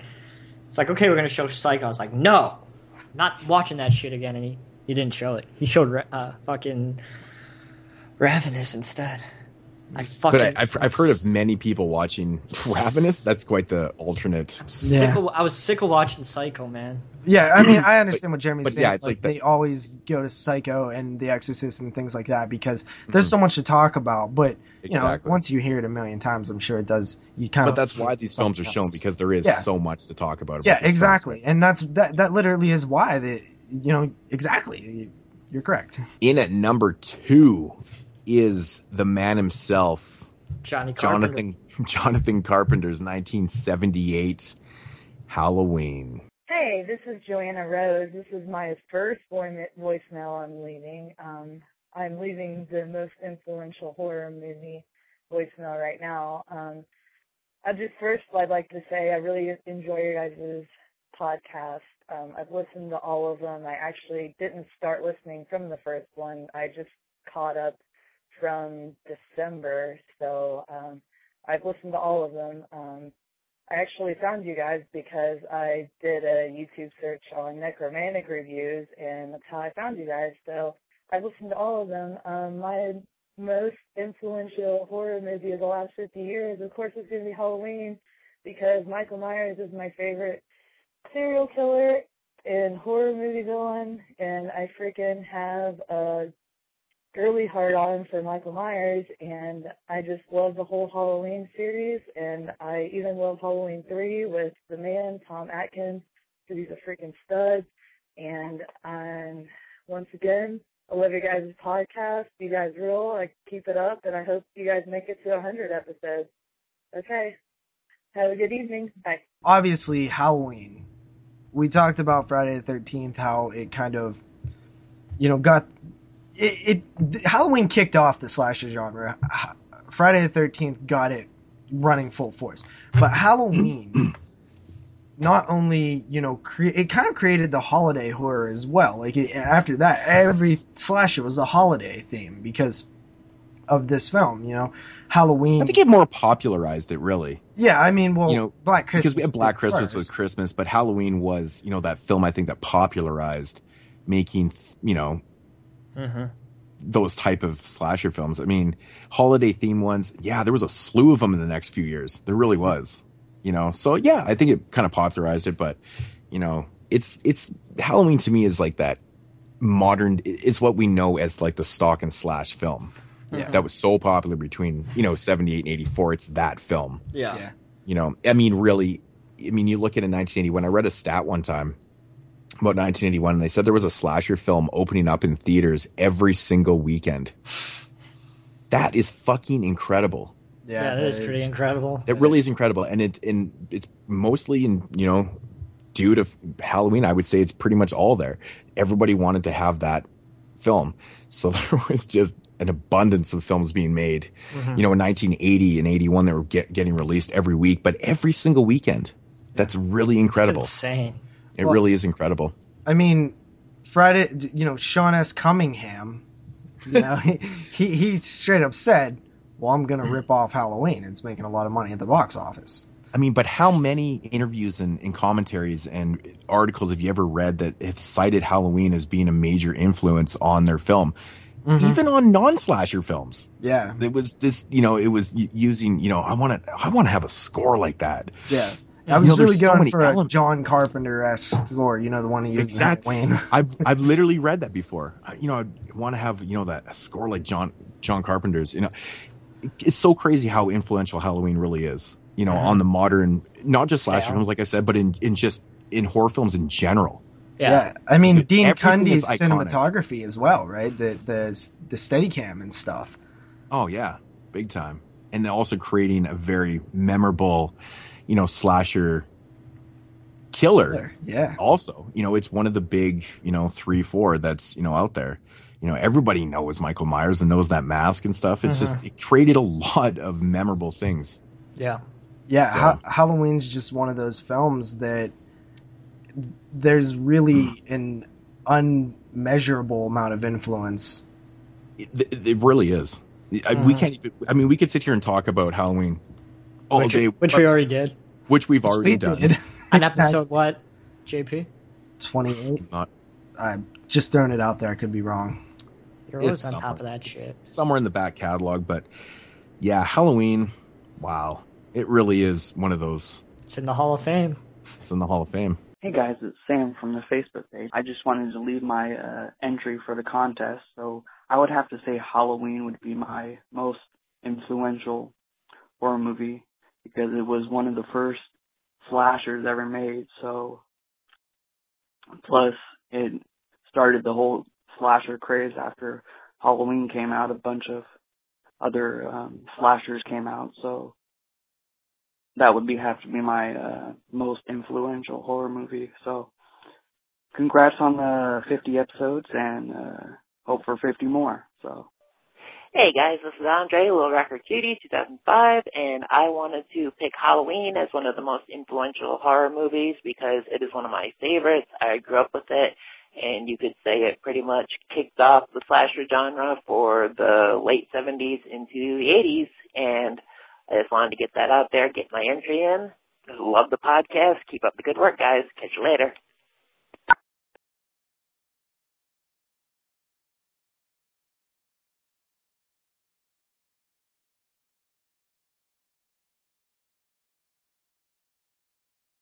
And the moment you all been waiting for, coming in at number 1, we have George Andrew Romero's classic 1968 film, Night of the Living Dead. Yeah. Well, Has this to one be. is responsible for Everything. the modern zombie film. Yep. If it Every wasn't for film- that, there wouldn't be no Walking Dead. It literally That's created a thing. Like it created something out of nothing. It was. Yeah. It did. It's strange. Like it's really kind of hard to like value what it actually is done. Like it created a zombie. Like okay, you can create Jason or Freddy or something, but something like a zombie is just really weird to come up with. Mhm. You know, It does- there were it just zombies doesn't seem- beforehand, but not like this, not the flesh-eating, raw kind that we know. It's like fucking creating a vampire, pretty much, right? Yeah. Yeah, it's like, it just doesn't seem like it's individual. It seems like it's a whole pack. Mm-hmm. You know what I'm saying? Like, you got Jason individual, zombies, that's the masses. It just Yeah. seemed like it created more. But I mean, this is the quintessential zombie film. This is the modern zombie as we know it. Zombie films were a thing before 1968. Oh, yeah. But they were a lot different. They were not like what we know. They were weren't more these- like voodoo. Oh yeah. They were like voodoo zombies. Yeah. These weren't the flesh crazy undead. George A. Romero created a timeless movie Yeah. Mm-hmm. and a timeless characters or What about the whatever you social want. commentary, man? Oh, I mean, the brilliant. specifics of the film are obviously there. The social commentaries. Oh, yeah. It's obviously amazing. There's so many things that we could touch on. Him even casting, a black lead in the film, which Yeah. was huge. The Which was acting. huge because 1968 that wasn't happening before that Yeah. at all. And Georgia, he even states that he didn't even think about it at first. Mm-hmm. He actually just cast the person that had the most acting experience, or he thought it was the best actor as the lead. Okay, you're gonna have the most lines. You're the best actor. Oh, by the way, he's Yeah, it's not black. like he went and wrote the character for a black man. Like Yeah. he, No. he just was like, "Yeah, you're gonna work. You were the character. You're Ben." But yeah, Night of the Living Dead is the birth It's the film. of an It is entire the film. genre. It's so crazy to think that it all started in 1968 with Night of the Living Dead. I mean, Jeremy mentioned that the voodoo zombies were before that, and you mentioned it as well, Moods. But since then, I mean, we kind of forgot about the voodoo zombies because these are so much better. Really, I mean, these are just so much better. How many voodoo zombie films have come out since Night of the Living Dead? To be honest, it's just more frightening. It's way more frightening. Having the dead come back and then wanting to rip you apart, that's a pretty interesting premise, man. It's having us come back, but not us, but still us. And it's that moral dilemma with your family, your friend, like you see, like that was a brilliant concept, man. It obviously it's so done now that it's just part of the way things are. But at the time it had not been done. Exactly. Yeah, it created a new culture. Crazy. It did. And exactly. I don't think culture. Any time is better than the present to kind of shed the light on this thing because of things like The Walking Dead and how popular it still is in our culture. And it all started with Night of the Living Dead. Yeah. Exactly.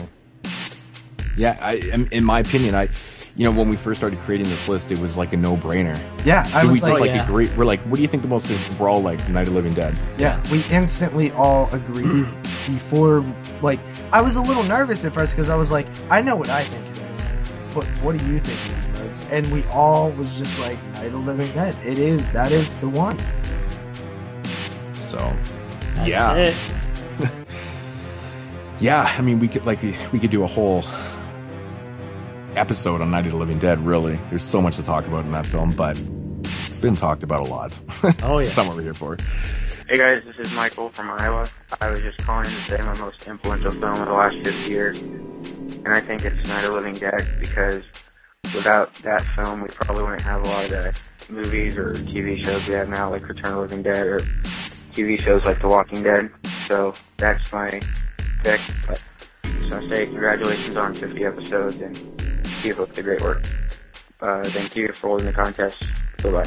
Hey, what's up, guys? This is Donnie. I'm just calling in about your most influential movies, and I gotta go with Night of the Living Dead from 1968. Basically, zombies as we know it today. So many movies have been, spawned off of this movie. So many sequels, and also an independent movie. Great music, great acting, just a all-around awesome horror classic. So I gotta go with Night of the Living Dead for an influential movie. Later, guys. Keep up the good work. Peace. But yeah, that is going to conclude the 50 top most influential films of the last 50 years. And once again, this is just a subjective list.